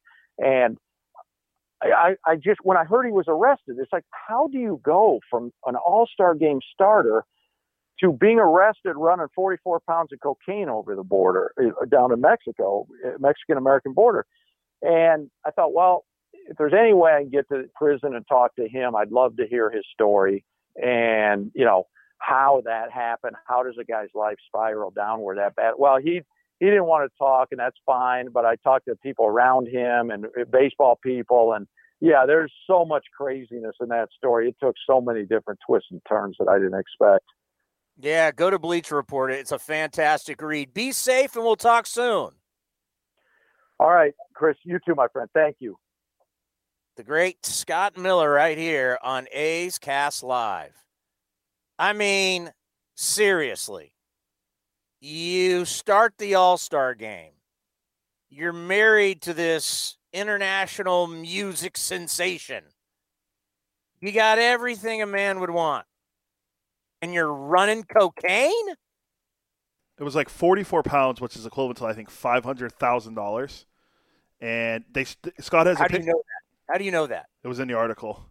Okay. Yeah, I don't. It's to quote one of my favorite movies, Super Troopers. One of the best lines in there is, "Where'd you learn that, Cheech? Drug school." It's in the article, and there's a picture of Esteban Loaiza, and how unhealthy he looks now, and how much weight he's lost, and he was working at like a Cinnabon or some pastry place, when he was out on a work furlough from being in prison or whatever. It's just crazy to think that he's a guy that he started his career with the Pirates. Like, I remember him when he pitched for the Pirates. And then he goes and plays for the White Sox and the Blue Jays. He's an A for a little bit. He gets in trouble with the A's. Well, he had like a drunk driving or something with speeding. DUI. That happens, and then he bounces around, and it's just crazy to think that. I mean, I remember for a while he was pretty good. I wouldn't say he was dominant, but he was good during the 2000s. And then you look at him, he was at FanFest like for the White Sox, I think in 2018. Scott mentions in the article, and just how unhealthy and uninterested he looked. He didn't look the same as he was before, as charismatic and everything. So it's a great story on the rise and fall of Esteban Loaiza. People want to check it out on Bleacher Report. Are you ready? Are you ready for buying or selling? Yeah, sorry. I was paying attention to what's going on. Scott mentioned TV, so I put it on while we were talking to him and had it on mute. It's very fascinating. It's time for buying or selling. Sell. Right now with Chris Townsend on A's Cast Live. All right, so if people want a baseball fix, as always, coming up next on A's Cast will be the A's 64th win on August 3rd of 2019 versus the St. Louis Cardinals. They won the game 8-3. Now, Mike Fiers got his 11th win of the season in this game, going 5 2/3 innings, allowing 1 run. Chad Pinder hit his 11th homer of the season, a 3-run blast off Tyler Webb in the 7th. So up next, the A's 64th win from August 3rd of 2019 versus the Cardinals. Now, today is a special day in baseball history. There's a lot of good stuff that happened. There's 2 we're going to get to here, especially for the New York Mets. On this date in 2012, something happened for the first time ever, or in 8,020 games. Johan Santana threw a 134-pitch no-hitter versus the aforementioned St. Louis Cardinals. Santana struck out 8 while walking 5 in the game. Santana made 10 more starts that season, but he had surgery in 2011 on his shoulder, and he missed the entire year. So from 2010 to 2012, he didn't really pitch. He pitched like the end of 2010. He missed all of 2011. Came back in 2012 with the Mets. Santana never pitched again after 2012 after making those 10 more starts. Buying or selling, the no-hitter ended Johan Santana's career. Selling. Soft. You don't think the 134 pitches ruined his career? No. All right, well, that's what some people think. I mean, good on the Mets. They got their no-hitter. I think, the only team in baseball now without a no-hitter is Bob Townsend's San Diego Padres, if I'm not mistaken. I believe so, yeah. Everybody else is throwing one. But it seems like the A's throw one every year now. I'm waiting to see if we have one, if when the season starts, who throws one for the A's this year. Now, 13 years ago, minor league. By the way, I don't know this. Who is the Colorado Rocky that threw a no-hitter? Ubaldo Jimenez. He threw it against the Braves. He didn't do that when he was with the Tribe? No, he did it with the Rockies. Was it 2010? I think he did it. If there was anybody that wouldn't have one, it would be the Rockies to go along with the Padres. Yeah, it happened in 2010, I want to say, against the Braves, because that was the year he was really good. I think he won close to 20 games. He had a really good ERA. The only year he was ever any good, actually serviceable, because he struggled because obviously pitching at Coors, most pitchers struggle there. So 13 years ago, minor league baseball was changed forever thanks to Mississippi Braves manager Philip Wellman. After being ejected from the game against the Chattanooga Lookouts, the Mississippi Braves manager Philip Wellman kicks dirt on home plate and then proceeds to draw the umpire's strike zone in the soil before tossing third base into the outfield. Well, he wasn't done. The minor league skipper continues his tirade when he crawls to the mound, throws the rosin bag like a hand grenade at the umpire, and then carries second base with him as he exits AT&T Field. Now, the Braves suspended Wellman for 3 games in 2007 for the tirade. Other notable manager ejections I could think of were Bobby Valentine coming back with a disguise on after being thrown out. Pretty much any Lou Piniella explosion, any Bobby Cox explosion, Billy Martin, and remember Lloyd McClendon still in first base when he was the manager of the Pirates? That will always be, before the Pirates got good, that was the one memory people have always had of the Pirates. Buying or selling, Philip Wellman had the greatest ejection in baseball history. Totally buying. That was so hilarious. I watched that multiple times. And when he throws the rosin bag like a grenade, and remember, he picks up second base, and their clubhouse is in center field. So he just picks up second base and keeps walking. That was great. So do you want to know what he does right now? This is according to Wikipedia, so hopefully it's true. He's currently the manager of the Amarillo Sod Poodles, the AA affiliate of Bob Townsend's San Diego Padres. Really? So it looks like he's still in the game, and he's with the beloved Padres of everyone but the Chris Townsend household. So he's still in the game. So that's good to see. So we are now 9 days away from the MLB draft. So I decided to look back at former number 1 overall picks. Let's discuss who the biggest bust of all time is. The first name that comes to mind for me is Stanford legend Mark Appel. Appel was drafted 8th overall in 2012 by my beloved Pirates, but he didn't sign. Then in 2013, he was one of 3 guys drafted number 1 overall by the Astros. He was the second guy. Correa went first. Brady Aiken went in the 3rd year with the Astros. So during his career in the minors with the Astros and Phillies, he went 24-18 with a 5.06 ERA. He never reached the major leagues. Other notable number 1 overall picks that were a bust. This is more recency bias. You got Brian Bullington by the Pirates, Tim Beckham of the Rays, Matt Bush, who went to jail and he's now a reliever for the Rangers, Luke Hochhaver, who never made it with the Royals, Brady Aiken, who I mentioned, Matt Anderson, and the great Chris Benson, also of the Pittsburgh Pirates. Buying or selling Mark Appel. Chris Benson had he won games. He wasn't that good. His wife's quote about the Mets clubhouse is what I'll always remember him for. Buying what or selling. About Brian Taylor of the Yankees? He wasn't number 1 overall. Oh, he was terrible. Well, he was like Appel. He never reached the majors. I don't even think he went above single or double A. I can't remember. It was one of them he didn't go above. But buying or selling, Appel is the biggest draft bust in Major League Baseball history. Pretty bad. I mean, by the way, Chris Benson pitched 9 years, and you're acting like it. Come on. What were his stats? 70 and 75. Okay, so he's under 500. With a 4.42 ERA. Okay, so let's be honest. Those Pirate teams he was on, they were terrible. You're putting it politely. They were beyond horrendous for a while, and he was there. I think he got drafted in '97. He was the future.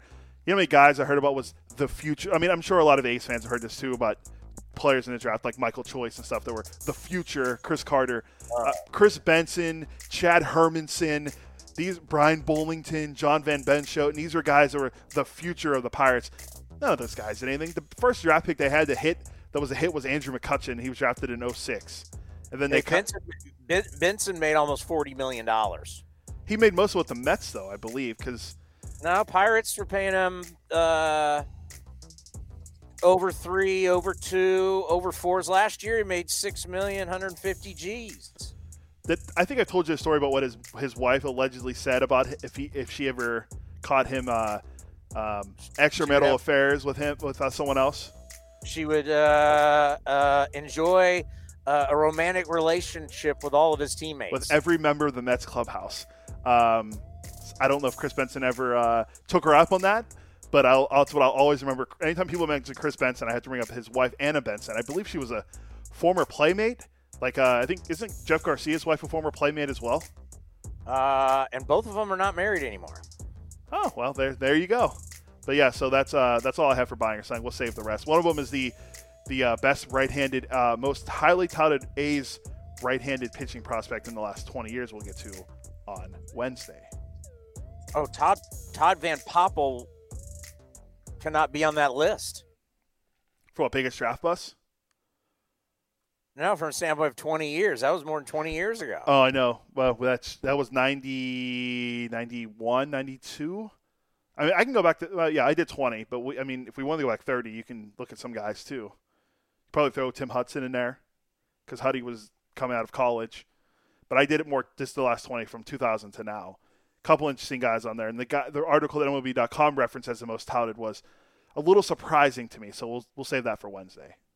Yeah, and really, because there's some fascinating stuff with Callis about the draft. You know, there used to be endless rounds of the draft. Then it was 70 rounds or it was 60 rounds. 5 rounds, and that's it. And after that, you can sign as a free agent for $20,000.